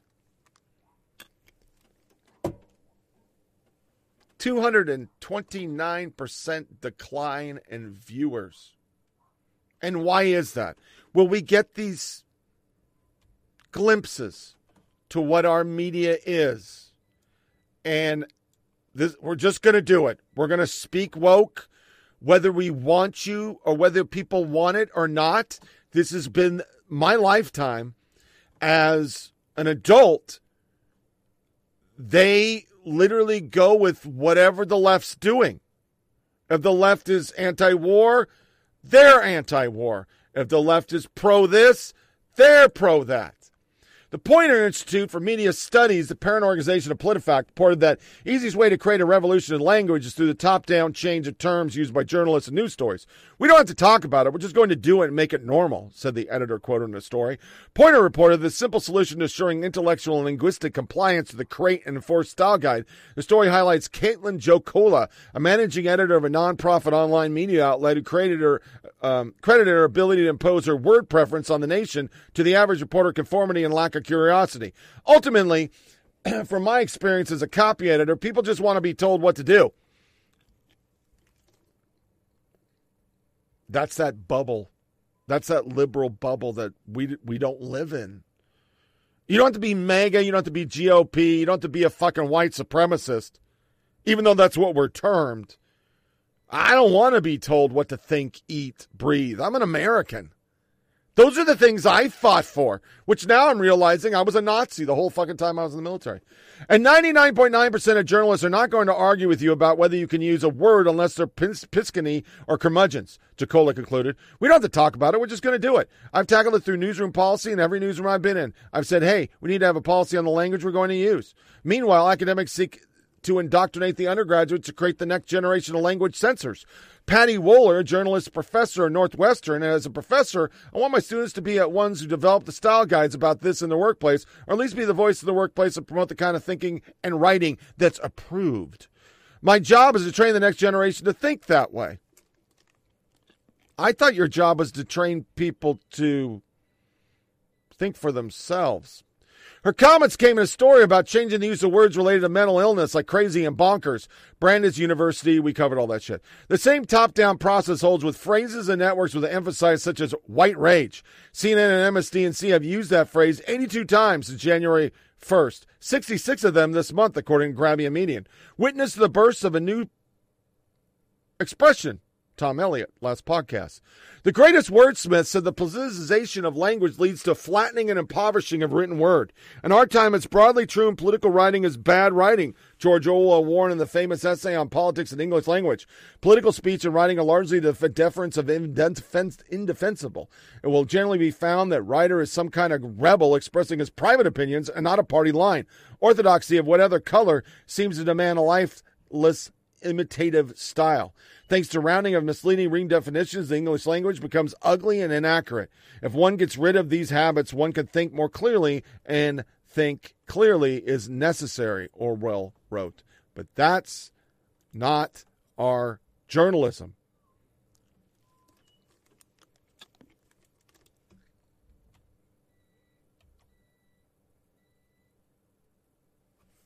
One I didn't put up there that is, this is a liberal and this is how they think. I know people don't generally like journalists, but what other industry could suffer job losses of this magnitude due to a corporate buyout and not get any attention or concern from the public?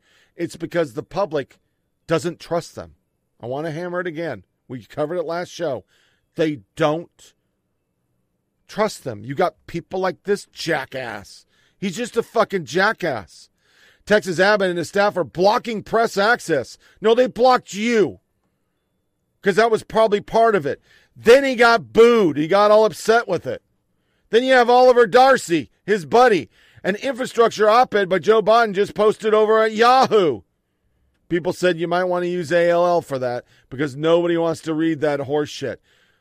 Rupar, hours after building collapse at Surfside, Ron DeSantis on Sean Hannity, Fox News. Has he blamed critical race theory for the building collapse yet? Good reply. Is Aaron Rupar the worst, most dishonest journalist? Close to 30 times to the point when I may be wearing it out, but it's a great quote. Movie Moneyball, the Brad Pitt character. I don't know why that's being played because I don't know where it's at. I said mute. It's party time outside the White House. Joe Biden elected 46th president. Not ideal during a worsening pandemic. Trump rallies.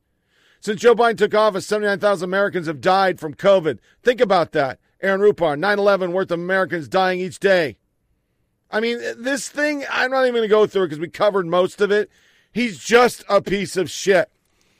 But they all are. Waji Ali, I feel America's forgotten we're still in the middle of a pandemic that has killed more than 600,000 people, and there's a deadly Delta plus strain, and our kids are still unvaccinated. I see packed restaurants of people.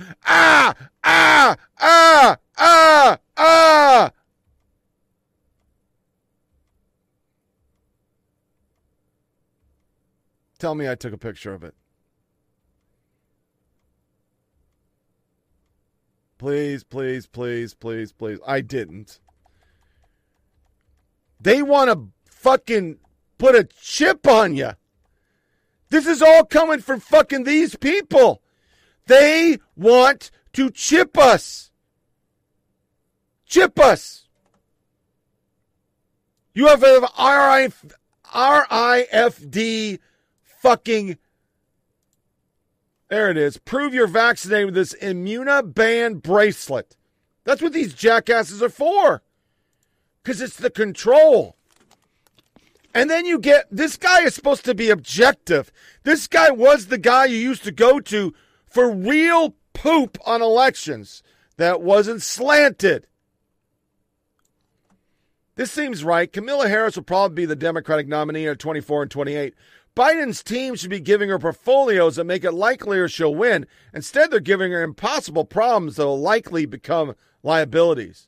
To the contrary, she needs to show her mettle has been tested. A bunch of cream puff accomplishments won't help her. So that means she can't solve problems? Amazing how little confidence you have in her. The soft bigotry of low expectations. Red states, stop giving Kamala Harris problems. She might have to deal with them as president someday. That's our media. That's where we're at. They are garbage people.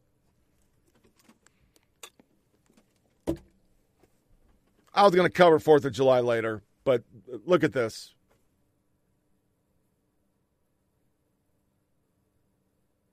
They hate this day. This is a true statement. We're going to have the most inflation you've had in fucking years. It's going to cost you more for everything. And before I get into how bad Biden is, when a conservative fucks up, they don't get to come on TV and lie. But just like the administration with defund and everything else, this piece of shit did. Welcome back to BNC Live. Over the weekend, Olympic athlete Gwen Berry made waves, and not just for her performance in the Olympic trials.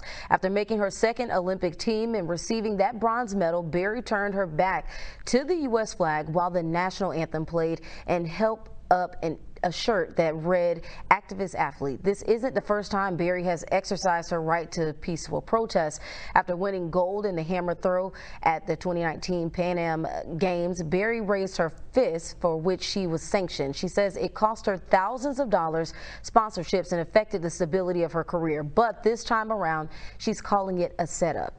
And athletes have already been barred from staging protests during the Tokyo Olympic Games, and yet some are still choosing to use the platform to stand up for what they believe in. BNC's Jimmy Marlowe right here alongside next to me. Thank you very much, Brittany. So a long list of awards and accolades. She's been an American track and field athlete who specializes in the hammer throw and is ranked 6th on the all-time list. She also holds the world record for the weight throw set in 2017. Now, she's joining me now to respond to the backlash that she is facing. Everyone, please help me welcome Olympian Gwen Berry. Thank you for joining us here on BNC Live. Thank you for having me. So first of all, congratulations on securing a second spot in the Olympics for the 2021 Tokyo Games. But following the media ceremony that you broke rank with the other athletes and you draped an activist athlete shirt over your head during the Star Spangled Banner. Explain what happened in those moments, because, you know, a lot of people have a lot of different scenarios, but we want to hear from you on this platform. Tell everyone what was on your mind during that time. Well, originally, we were not even supposed to be on the podium during the singing or the playing of the national anthem. When we were back in the call room, the directions were that we were going to be introduced to the crowd before the anthem was going to be played or after the anthem was going to be played. No one made any mention or any notion that we would be on the podium or had to be on the podium during the singing of the national anthem. I want to make that clear. Those were our directions, either before or after. No other event group that I know of stood on the podium during the playing of the national anthem. However, when we went out to introduce ourselves to the crowd, coincidentally, the national anthem was playing and they asked us to stand on the podium, and then the anthem played. In that moment, I feel like it was a setup because those were not the directions. That was not the intent. The intent was we would be introduced to the crowd either before or after the singing of the national anthem. In which, if we had that option, or if I knew that I was going to be on the podium, I would have chose something else. Now, I just want to ask, what is it about the national anthem or that whole scenario that made you feel so uncomfortable? Why didn't you want to, acknowledge that part? History. If you know your history, you know the full song of the national anthem. The third paragraph speaks to slaves in America, our blood being slain and pilchered all over the floor. It's disrespectful, and it does not speak for Black Americans. It's obvious. There's no question. Now, you were quoted as saying that you didn't want to do that because the anthem did not represent you. So now, we have to ask, what is your response to people that are sort of demonizing or choosing to take what you did in a negative light? What do you say to the folks that now say, why be on Team USA if you don't want to represent the flag? I never said that I didn't want to go to the Olympic Games. That's why I competed and got third and made the team. I never said that I hated the country. Never said that. All I said was I respect my people enough to not stand or acknowledge something that disrespects them. Now, for the record, this is the same person. So until George Floyd, I guess she loved the flag. And no, you don't get to play games, and it was a setup. No, shut up. Just shut the fuck up. Shut the fuck up. This is the verbiage in an article, because Dan Crenshaw, and this is okay in our media. Omar, fuck America. This person, fuck America. Those are okay. That's patriotic. We heard it in 1968, and George Wallace, a fucking Democrat, mush-mouthed decrying a minority group rebellion causing domestic disorder with their insistence on that called integration. That's the WAPO. You criticize those people, you're the Nazi. Article, progressive disdain America, beloved being free to do so. That's the key thing. That is the key thing to everything that we're dealing with right now.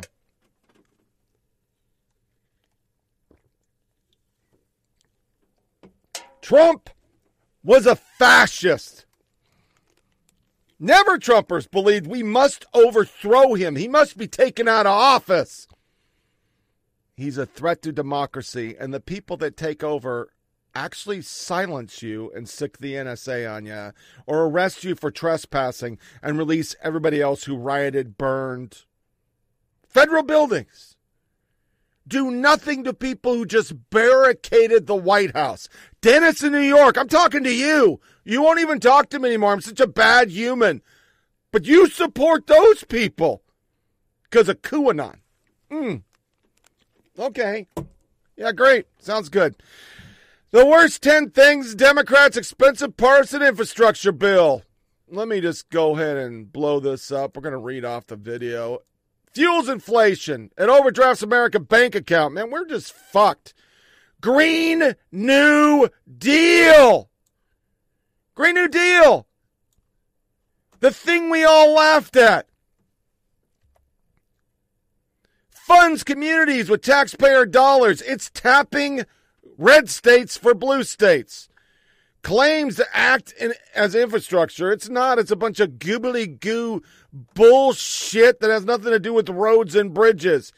Bans states from building new boards or roads. forces rural America to pay in but doesn't do much for them other than charging stations we won't use. That's for those betters to drive through our area. It funds money to Pelosi's train to nowhere.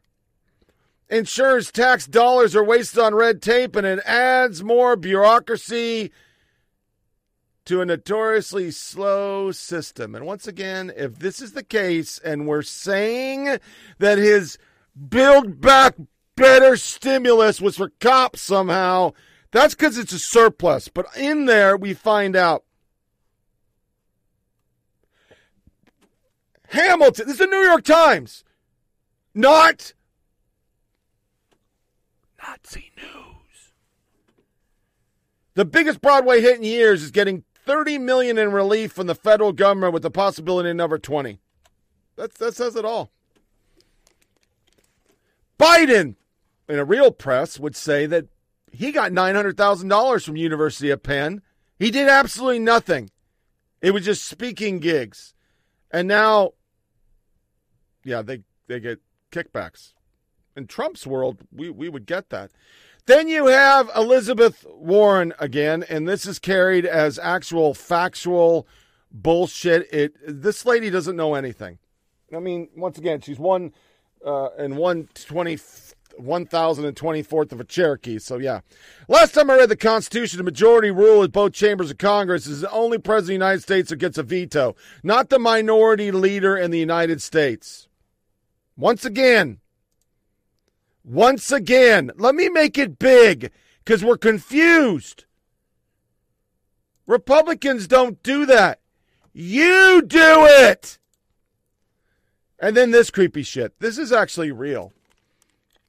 DNC comms guy unveils new tool to spread Joe Biden's America as a back message. Shots in the arm, checks in the bank, and just in time for July 4th, free ice cream in hand.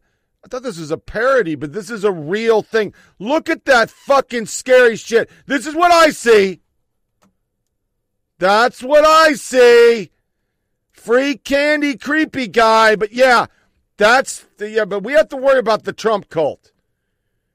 Trumpers are fucking, oh my God, QAnon and the fucking Nazis at store. We need to worry about that. But you got guys going around in an ice cream truck. Ice cream, which is kind of like ice cream. Yeah, we need to really worry about that. It's so scary. So what we're going to do is we're going to break it up a little bit because I want to have a little fun. I don't get a lot of fun, really. I mean, this stuff is kind of repetitive. I know. I'm trying to make it entertaining, but it's kind of hard sometimes when it's just this fucking crazy ass fucking shit that just doesn't want to stop ever. Oh, my phone's going crazy. I'm going to do a fun version of This Is America. And the way we're going to do it is we're going to play a soundbite of what went for news yesterday for the New York election. You will notice it is 13 seconds. And then I'm going to play just this week's outrage over stopping HR1. One of these things is not like the other. This is America. Don't catch you slipping now. Don't catch you slipping now. Look what I'm whipping now. This is America. Don't catch you slipping now. It's time for the worst soundbite. When the liberal media is pushing one of them agenda story and says, "This is America." 2021. Yeah, this is America. Guns in my area. I got the strap. Early results in New York City's Democratic primary for mayor are being questioned tonight after a botched ballot count. The city's Board of Elections says it accidentally included about 135,000 test results in Tuesday's vote count. Updated results released tonight now show Eric Adams with a slim lead. One of these these things is not like the others. One of these things doesn't belong. Can you tell which thing is not like the other by the time I finish this song? I agree with Brother Tim in speaking about, the maggots. The MAGA. That is so corrosive in this, political moment. So this morning, it seems clear that Senate Republicans are afraid to even discuss voting rights. Overnight, all 50 refused to debate a voting bill. And that's despite the fact that moderate Democrat Joe Manchin gave Republicans what they demanded on key issues like voter ID. Minority Leader Mitch McConnell insisted it's up to individual states to sort it all out. He claims there's just nothing to discuss. Busy summer ahead, infrastructure, election reform. What does the press get wrong when covering Biden's agenda? When you watch the news, when you read the news, what do you think we get wrong? Well, look, I think some of our muscles have atrophied a little bit over the last few years, and there isn't a lot of memory, or recent memory, or longer memory on how long it takes to get legislation forward, or how messy the process of negotiating and the process of getting legislation across the finish line. There are times in your briefings where you seem so comfortable. Then there's times where you seem frustrated by the lines of questioning. So I want to know what the job is like versus what you expected it to be like. Well, I'm a human being, so even though every day I try to be completely even-keeled, and always my objective, per the president's direction, is to treat people with respect and take questions and provide accurate information. That's my goal every day, but I'm also a human. And sometimes when you're answering the question, the same question a 10th time, or when a question, more likely the things that get under my skin, or when a question, the premise of a question is based in inaccurate information. I interview folks on the front line of trying to protect not just voting rights, but avoid voter nullification, which a lot of people feel is the most ominous and haunting parts of these voter suppression bills. I'm sure you know the numbers, 389 of them speeding through 48 legislatures, 22 of them already signed into law. You could argue that President Biden might not have won states like Georgia if that law had been in place then, if you look at the numbers and the restrictions. Well, in Tulsa, Oklahoma today, President Biden described what he called a truly unprecedented assault on our democracy. The reality is here that we have a large percentage of the American population. I don't know how big it is, but we have tens of millions of Trump voters who continue to believe that their rights as citizens are under threat by simple virtue of having to share the democracy with others. I think as long as they see Americanness as the same as one with whiteness, this is going to continue. We have to figure out how to get every American a place at the table in this democracy, but how to separate Americanness, America, from whiteness.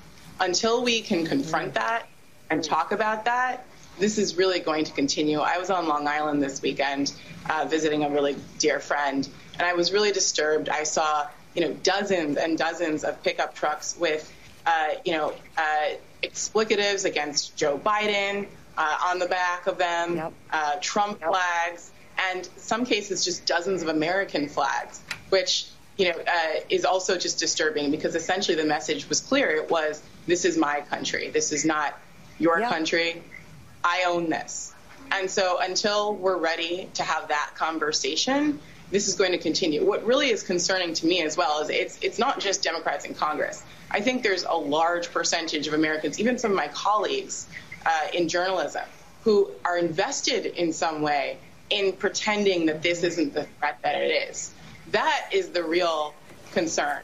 Because, the Trump voters who are not going to get on board with democracy. Chief legal analyst Jeffrey Toobin, how do you put this into perspective? Well, what I think is interesting is there are two big issues before Congress right now. There's infrastructure and there's voting rights. And infrastructure is sort of the classic stuff of politics. How much do you spend on roads and bridges? How do you pay for it? And that should be the stuff of compromise. The voting rights is very different. This is life or death for the democracy. Is America getting better? The answer is yes, but only when we see past wrongs and work to right them. This is an existential crisis in America. who can actually get the access to vote. Republicans in state legislatures are saying if you essentially, and critics would say that if we don't like the way that you voted, we will take away your vote. We're real news, Mr. President. If you watch Fox, you're a Nazi. It's state-run TV. It could be no more stark than that. Rigging an election, talking about it for 4 years with Trump, and then some people questioning, and we need to overhaul it, and we don't even know what's in the bill because we never put it out because we're in the media. Yeah, that's good shit. Let's get woke. Turn it up, turn it on. Rock it like we bad to the bone. Get on the floor, running loose. Gotta put these two left feet to use. If you need education in the party scene, if you think you can dance with me, this ain't no joke. Turn up, let's get woke.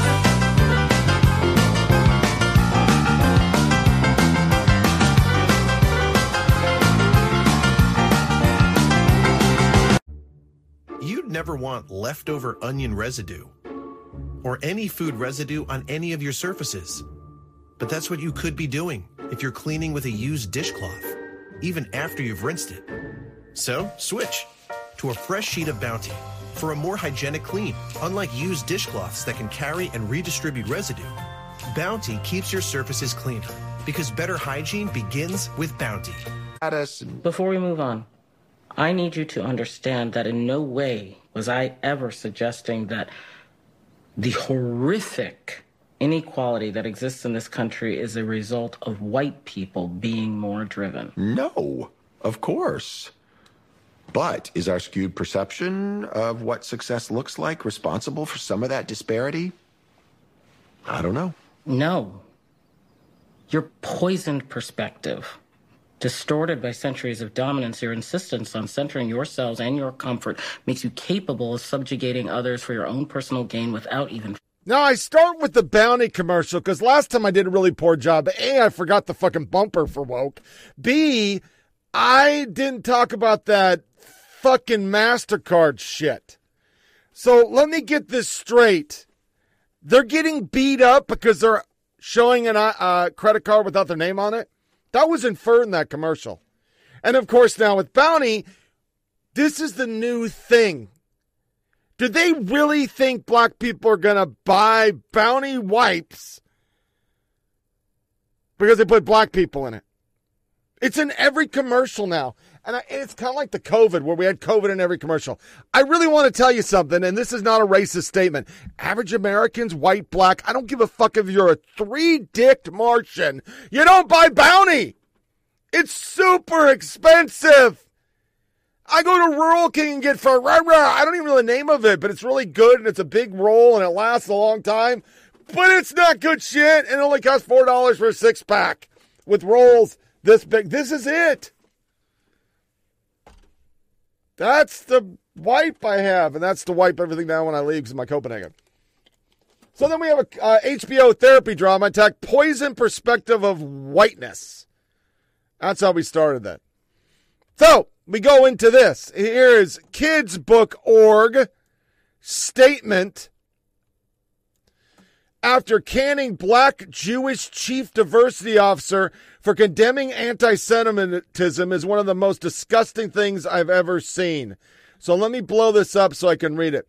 The SPCW1 unequivocally recognizes the world's 14.7 million Jewish people, less than 18.018% of the population, have the right to life, safety, and freedom from scapegoating and fear. Do you notice how they don't break down the 0.06? A 0.6% of a percentage of trannies, or 5.4%, but we bend everything to them? No person should be at risk because of their heritage, religion, disability, or whom they love.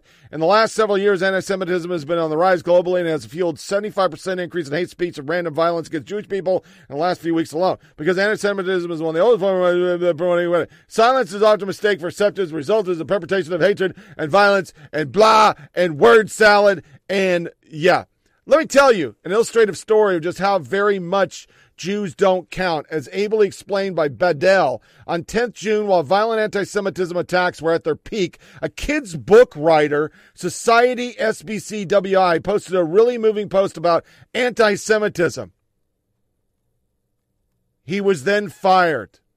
This is April Powers. She's a black Jew who posted a statement condemning the sharp rise in anti-Semitic hate.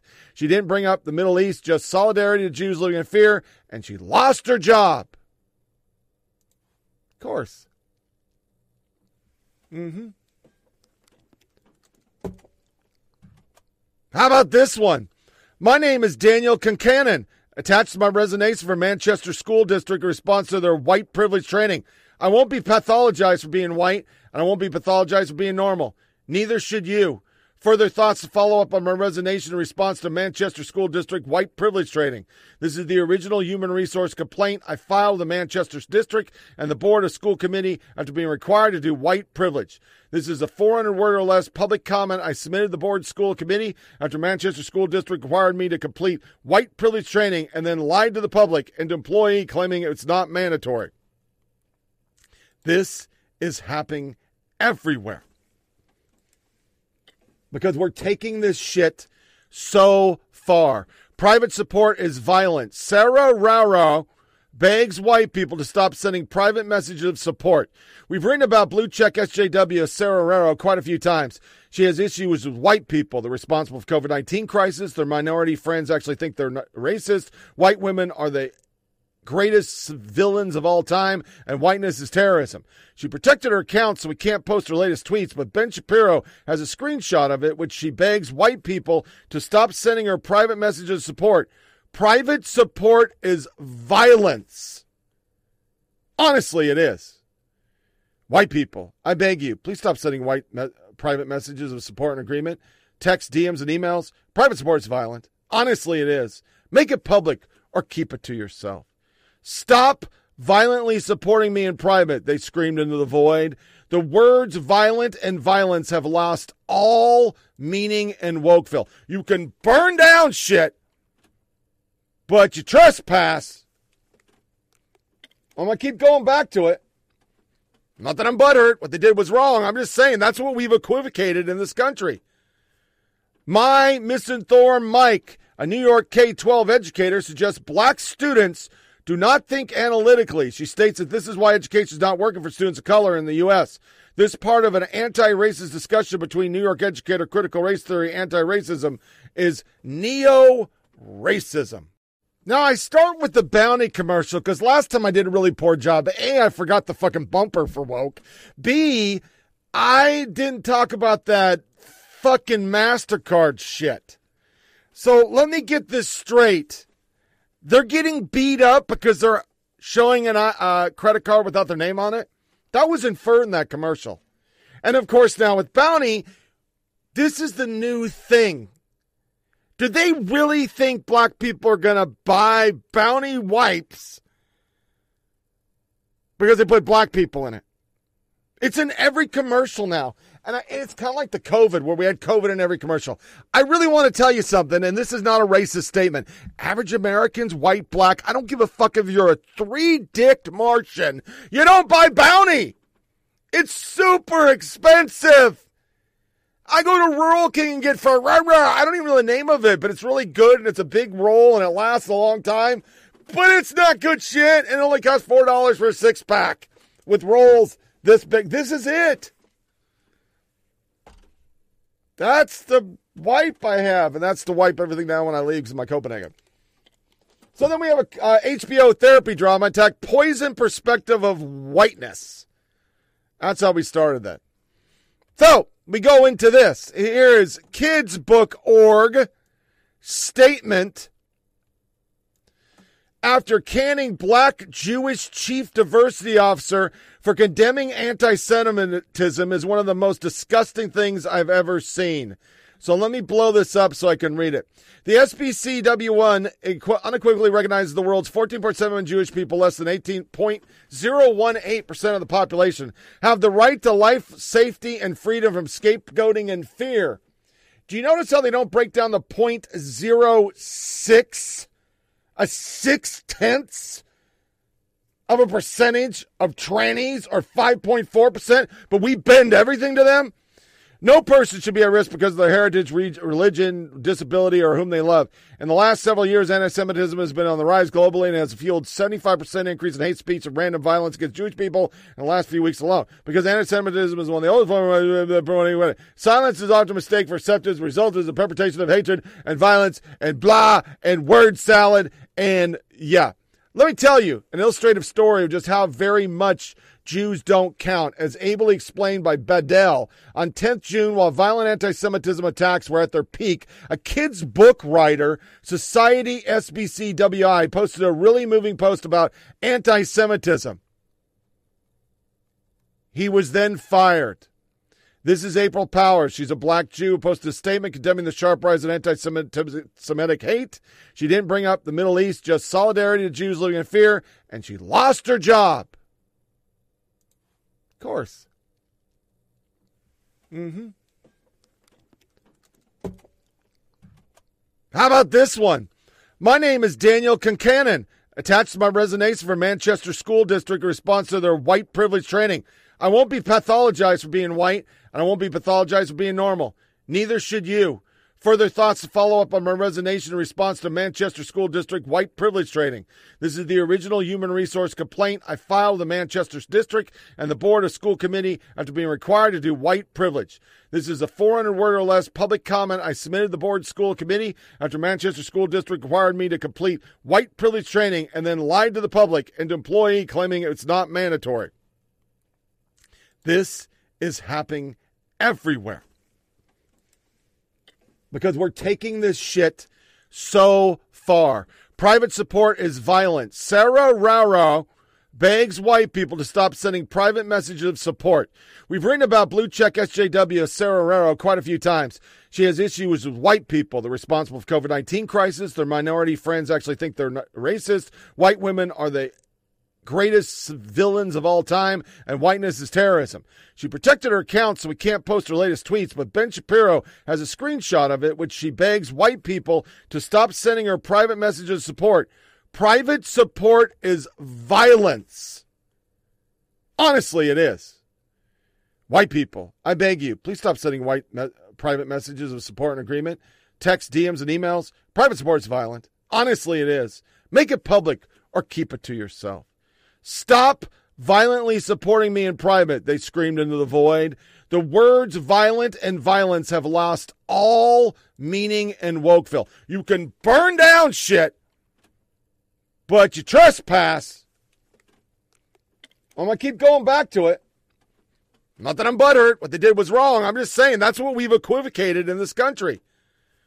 My misinformed Mike, a New York K-12 educator, suggests black students do not think analytically. She states that this is why education is not working for students of color in the U.S.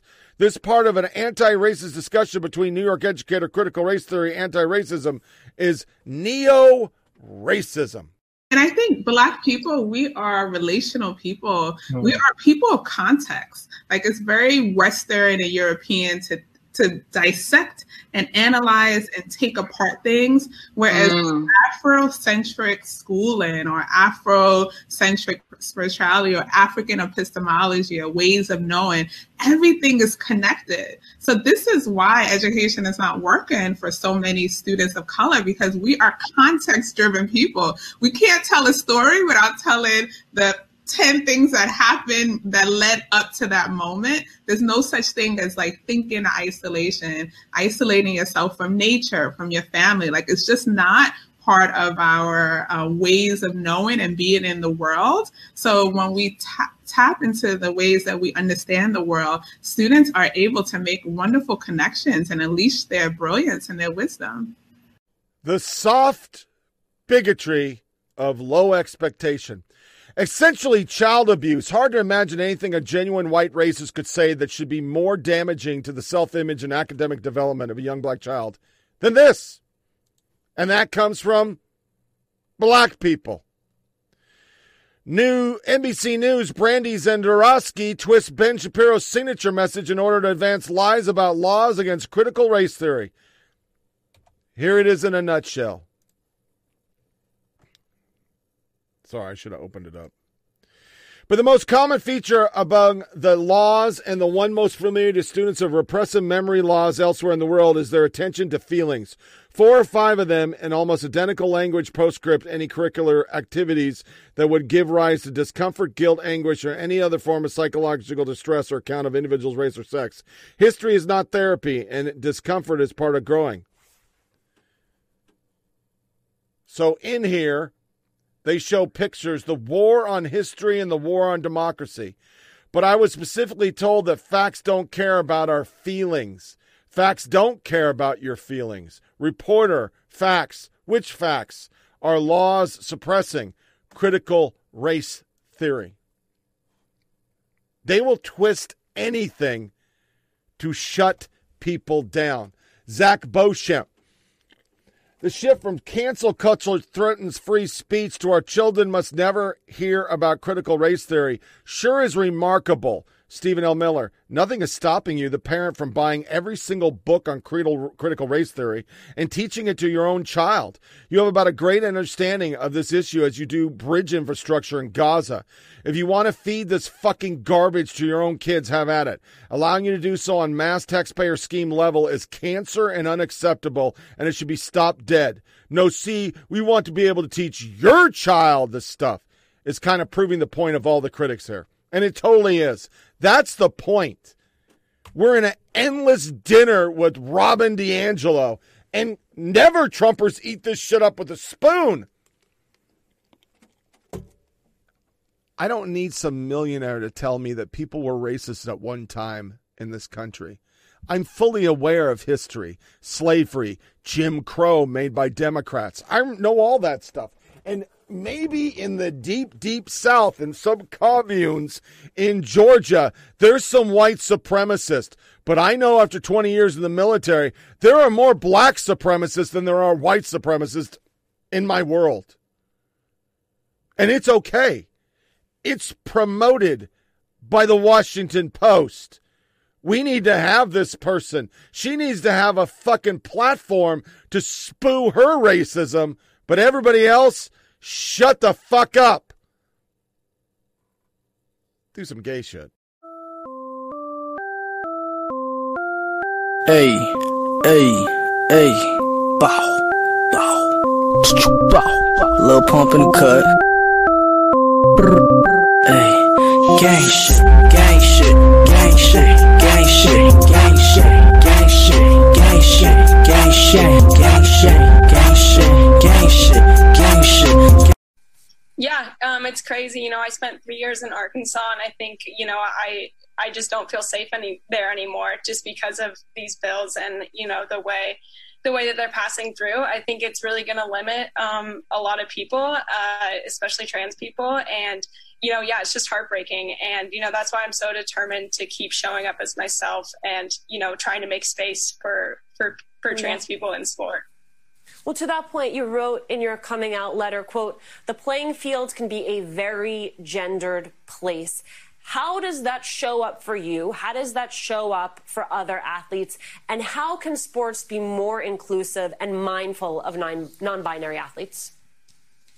Yeah, it's a great question. I mean, for me, it all comes back to language. I think, you know, I changed my pronouns and now I'm referred to as they, them, and it feels amazing. I hope sports can, you know, change their language too. I heard Megan Rapinoe say, she said athletes competing in women's sports. And, you know, that for me was like, that's it. You know, sometimes when I'm in the call room and I hear the women's 1500, you know, it kind of shakes me for a minute in a moment where I'm trying to, you know, focus on the biggest race of my life. So I think we can all change our language and make sport, you know, accepting for everyone.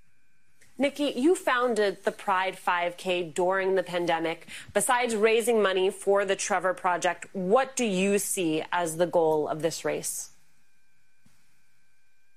Yeah, it's funny. I talk about it as a race, but I think it's more of a community than anything, and to create a space for people around the world to run together. And last year, we had 4 people actually use the race to come out and to be their true authentic self. And I think that right there is what the Pride 5K is all about. It's creating a safe space, for people to be their unapologetic self. And I'm going to keep, leaning into that, my advocacy work, just as much as I'm going to, keep. That's what MSDNC brings on, a non-binary. Track and field's too gendered. Yeah, because there's a thing called biology. Washington Post, yes, kink belongs at Pride, and I want my kids to see it. Keep kink at Pride for our kids' sake. My latest from the Washington Post. When our children grew tired of marching, we plopped on the nearby curb just as we got settled. Our military schooler pointing in the direction of oncoming float, raising an eyebrow at a bare-chested man in dark sunglasses whose black suspenders clipped into his leather thong. The man paused and spanked playfully by partner with a flog. What are they doing? My curious kid asked as our toddler cheered them on. The pair was the first of many dozen kinksters who danced down the street, laughing together as they twirled their whips and batons, some leading companions by leashes. At the time, my children were too young to understand the nuance of the situation, but I told them the truth, that these folks were members of our community celebrating who they are and what they like to do.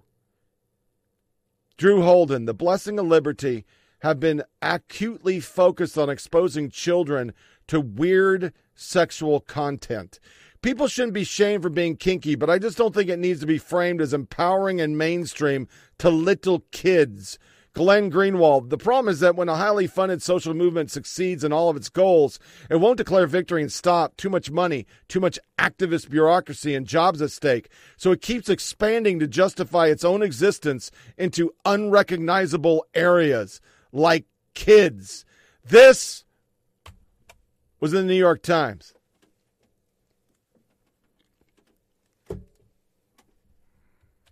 It's money. Yet nobody's going to fucking talk about all the violence at the Pride Festival. Why would we talk about that?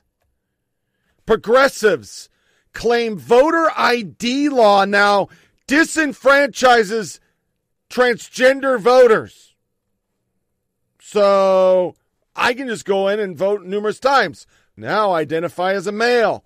Now identify as a female. Now identify as a non-gendered. Oh, no, I vote Republican. That wouldn't work. Okay, I gotcha. I'm with you. IKEA, who wants to get into it and doesn't, they're scared of the woke. Therapist, the bisexual IKEA couch it can't hurt you. There are literal forearms clawing their way out of the couch. What the fucking fuck is wrong with everybody? And then, this is Nevada's Miss Nevada. She's a dude. Because, hey, makes sense. About as much sense as transitioning to Korean. Or anyone online as British, because I identify as Korean. That's just my culture. That's my home country. That's exactly how I look now. And I also identify as Jimin. That's my Korean name. But not only that, I know it's a little bit confusing for some people. Nobody's ever come out as Jimin or Korean, but this is something that you guys know if you've followed my journey for the last 8 years. I've really struggled with identity issues, with who I am. What did I just watch? My transition story of how I became Korean. Being transsexual is the same as being transracial because you were born in the wrong body. Oh boy, are we off to the races today. Yes, also transvertical. Even though my body's 5'9", I identify as 6'2". That's why on the front of my fucking Jeep, I identify as a Prius. What the fuck is wrong with people? Who did this? Isn't that racist? Is this just not the biggest example of cultural appropriation? Sweet God, what have we done, Lord? It makes me want to go to church.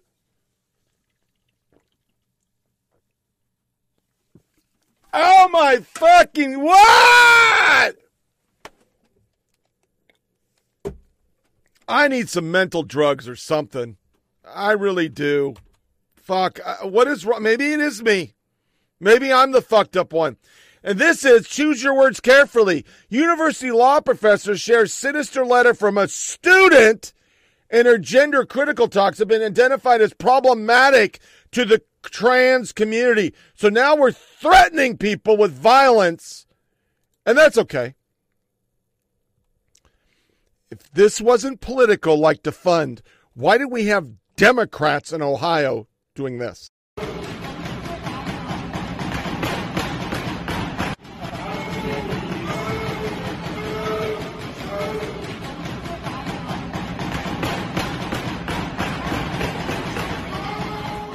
To amend with Amendment 1594. The chair has the amendment. The amendment appears to be in order. The representative may proceed. Wonderful. The Save Women's Sports Act is a fairness issue for women to be able to achieve their dreams in athletics in our state. And is crucial to preserving women's rights and the integrity of women's and girls' sports. Across our country, female athletes are currently losing scholarships, opportunities, medals, education, and training opportunities. This amendment will require schools that are part of the OHSAA to designate separate teams for participants of the biological sex. No school interscholastic conference or organization that regulates interscholastics shall permit biological males to participate on athletic team or an athletic competition designated only for biological female participants.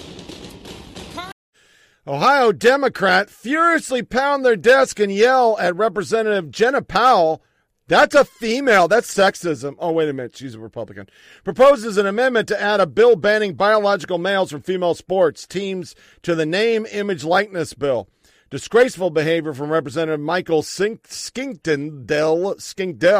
at the Ohio House yesterday as Representative Jenna Powell tried to speak. Ohio Dems support female suppression. Got it. I have no rebuttal, so I will just make loud noises and cry about it. Yeah. Which brings me, let me see. Yeah. We're going to get here. We're going to do this. I usually don't wear tinfoil hats. I'm going to play a video we did a couple podcasts ago. So I'll give two examples. So one is that people eat too much meat, right? And if they were to cut down on their consumption on meat, then they would it would actually really help the planet.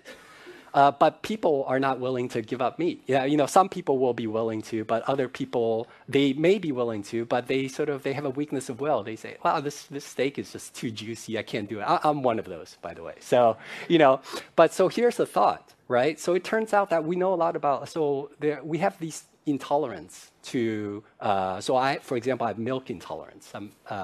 And some people are intolerant to crayfish. So possibly we can use human engineering to make it the case that we're intolerant to certain kinds of meat, to certain kinds of bovine proteins. And there's actually analogs of this in life. There's this thing called the Lone Star tick, where if it bites you, you'll become allergic to meat. I can sort of describe the mechanism. So that's something that we can do through human engineering. We can kind of possibly address really big world problems through human engineering. For the record, since I got my COVID shots, I've eaten less meat. I don't desire meat. In fact, after the first shot, meat made me nauseous. After the second shot, hamburger made me nauseous. To this day, the wife and I both realize we eat a lot less meat. I just want to put it out there. Do I think they put it in the COVID shots? I don't know. I'll just be quite honest. I wouldn't put it past them. They lie about everything. Look at these numbers. These numbers are fucking scary. These are actually statistics about youth. But the big push, if you're paying attention, is everybody, 2-year-olds need to get COVID vaccines. And their push for the COVID vaccine is super creepy. It's like really a big deal to them. A staggering 25.2 mortality increase over 9 years for young adults in America, with deaths surging into the 2020. Not primarily COVID, but homicide, drug overdoses seem to be the causes. Drug have driven to recent young adult mortality increase. Look at that per 100,000. 2020 surge in young adult deaths not seen to be directly from COVID because CDC has a far counted 2,615 COVID deaths last year among 25 to 34-year-old, 3.5% of the total deaths in the age group, and 17.8% of the increase in deaths over 2018. Very likely culprit is surging adults' deaths in 2020. Drugs, homicide. A 31.3% increase in overdoses. As tragically 2020 for young adults, the medical and public health advances that have helped bring overall mortality down over time could be overwhelmed by a crime wave, a drug overdose epidemic, or a pandemic. So we know that this is a huge problem, but this is how our media covers it. Today, the former president was at the southern border, joining the Texas governor, who is aiming to pick up where Donald Trump left off, as Republicans try to make immigration key to their party's future. Gabe Gutierrez is there. As new video emerges of a Border Patrol agent saving a migrant child from drowning in the Rio Grande, the road to next year's midterms is already hitting a wall. People are coming across our border from more than 150 countries across the entire globe. It is time to make sure we seal this border and close it down. Texas Governor Greg Abbott is doubling down on plans to set aside $250 million to resume construction of the border wall that the Biden administration had halted. Today, former President Trump joined him at the border for the first time since leaving office. We worked with the governor on this. It's the exact wall that Border Patrol, ICE, and all of the professionals wanted. After the photo op, Governor, you have the legal authority to build this wall with state money. Neither the former president nor the governor took questions, but the political optics are clear. Texas Republicans overwhelmingly support Abbott's wall effort, and Republican governors from other states, including Florida and South Dakota, are also sending law enforcement personnel to the border. Totally political theater. Democrats are furious that at least some of the money had been allocated for COVID relief. He has no legal authority over federal issues. He's a state governor. He can't do what the federal government is supposed to do. Governor Abbott has also asked the public for donations to help crowdfund the wall, although he hasn't given details on how much it'll cost or how long it will take. They scoff at it. That's the problem with the border, human trafficking and drugs. But they're just secretly flying people around because, once again, our media doesn't care. They care about this, which last time I saw was a direct affront to democracy. This kind of shit, this kind of action. It'll get to a point by 2024, anybody who does anything for the GOP, oh my God, it's going fucking public. Then you got Randy Weingarten, the total liar, and this is okay in the media. They're not talking about this. It makes me sick that the same people who are responsible for several long and short-term harming kids by unnecessarily keep them in isolation for over 1.5 years are responsible for reopening and recovering. We tried to reopen schools safely back in April 2020. That's what she says, and she gets away with it. How about this one? I love covering this one. And once again, I'm not a climate denier. I've seen what it does to Oregon. New York Times whiffs on 1995 prediction of climate catastrophe. At the most likely rate of rise, some experts say most of the beaches on the east coast of the United States will be gone in 25 years. 2020 was 25 years, folks. 2020. So why would we have facts? So I want to show, and this is for family and for those that scoff at the South, this is some really good shit. These are the laws that went in effect today in Tennessee. Allies Law. The new law requires the court be alert about any child born to parents who have had other children removed. Child exposure to dangerous drugs. Bill expanding on several child abuse laws and increase the penalty against individuals who knowingly expose children to illegal drugs. Child neglect and endangerment. Child rape sentencing has been increased. Human trafficking, because we care about it. I guess liberals don't. Safe home for trafficked children, traffic victims self-defense, commercial sex trafficking, sex traffic sentencing increase, truth in sentencing, gun law. As of today, I no longer have to hide my weapon. Law allows Tennessee age 21 or military over the age 18 to carry open or concealed handguns without a permit, and also increase punishment for gun-related crimes. The new permitless carry law will also implement stronger penalties for criminals who steal guns or get them illegally. Those who carry without a permit must have no felony convictions pending charges. Those suspected of stealing a firearm face up to Class E felony and tougher sentencing. Firing a gun from a vehicle is now a Class C felony. And all you heard in our media was, look at those goddamn cavemen down there letting everybody have guns, giving guns to kids. Theft law, porch pirate law, catalytic converter theft. Didn't know that what it was. Drag racing, new misdemeanor charges. Spencer-Bristol Act, the new law not only increases protection for police officers, but also increases penalties for criminals who evade arrest. Aggravated riots, the law increased the minimum sentence from 45 to 60 if a person commits more than one aggravated circumstances. It also extends the offense to rioters who travel from out of state and has intent to commit criminal offenses. That is put in because the media doesn't want to talk about it. They always talk about, well, this is not a grassroots CRT funded by the Koch brothers and those cocksucking Nazi white supremacist QAnon Proud Boy 2%er motherfuckers. Every fucking riot you saw was professional protesters. Boating under the influence. That's long overdue. Bathroom bills. Tennessee accommodation for children. The new law requires schools to try to offer a single occupancy or employee facility for anyone who wants more privacy. But it specifically bars letting transgender people use multi-person facilities that don't align with their sex or birth.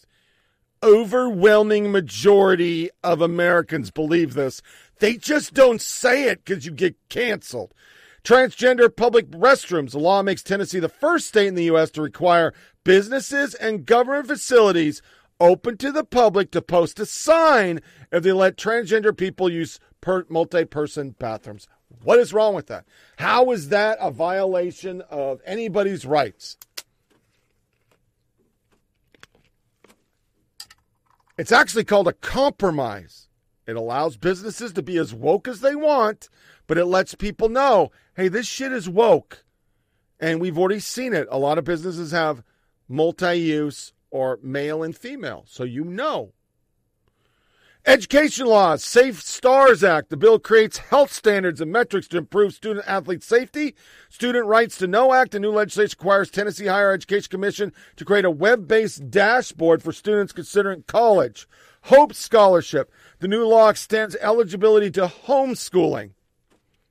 That's really good because a lot of those kids couldn't get the free shit. Adopt and care laws. Adopt and health check. Child care task force. Child care report card. Miscellaneous law. Tennessee Business Fairness Act. The new law comes with COVID-19 recovery effort and puts small businesses on the same playing field as Amazon. Criminal justice reform. The bill primarily focuses on launching a task force that will work to find alternatives to incarcerations. Animal cruelty. A new law removes barriers in order to prosecute aggravated animal cruelty cases in Tennessee. Yes! Me and the wife were for this. Unborn Child Dignity Act. The law requires any child surgically aborted to be properly buried. I like that. You know right now they just get thrown in the trash or incinerated, right? Tractor Lemon Law, only in Tennessee, and film and animation, trying to get more people to come to Tennessee and make movies. And that, my friends, wraps up another episode of Flyover Politics Podcast. Please share this with family and friends, and Go to foppodcast.com to leave comments. Get this episode, last episode, all episodes, because you got Rumble and SoundCloud for right now. I'm already looking for backup just in case SoundCloud goes on a woke trend. Since they took out Andy NGO, I found like 3 more sites. If that happens, of course, I will move everything over to that site, and I will put it out in a podcast prior to. Like if I start seeing more dumps, then I'm going to move this whole thing. I'm going to take my ball and I'm going to go home. Make sure you disconnect from all your devices. Don't give the yeah-yeahs, and tune back in for our next show. We are going to go, today's Thursday, so let's go with the Monday, 5 July, year of our Lord 2021. We will call 4th of July. We're going to cover it because I guarantee people are going to shit all over it, and I'll be here to point out that they shit on it and shit on the flag and the anthem and Christians and everybody and called us Nazis if we flew a flag on the front of our house. As always, my friends, thanks for listening, and you take care.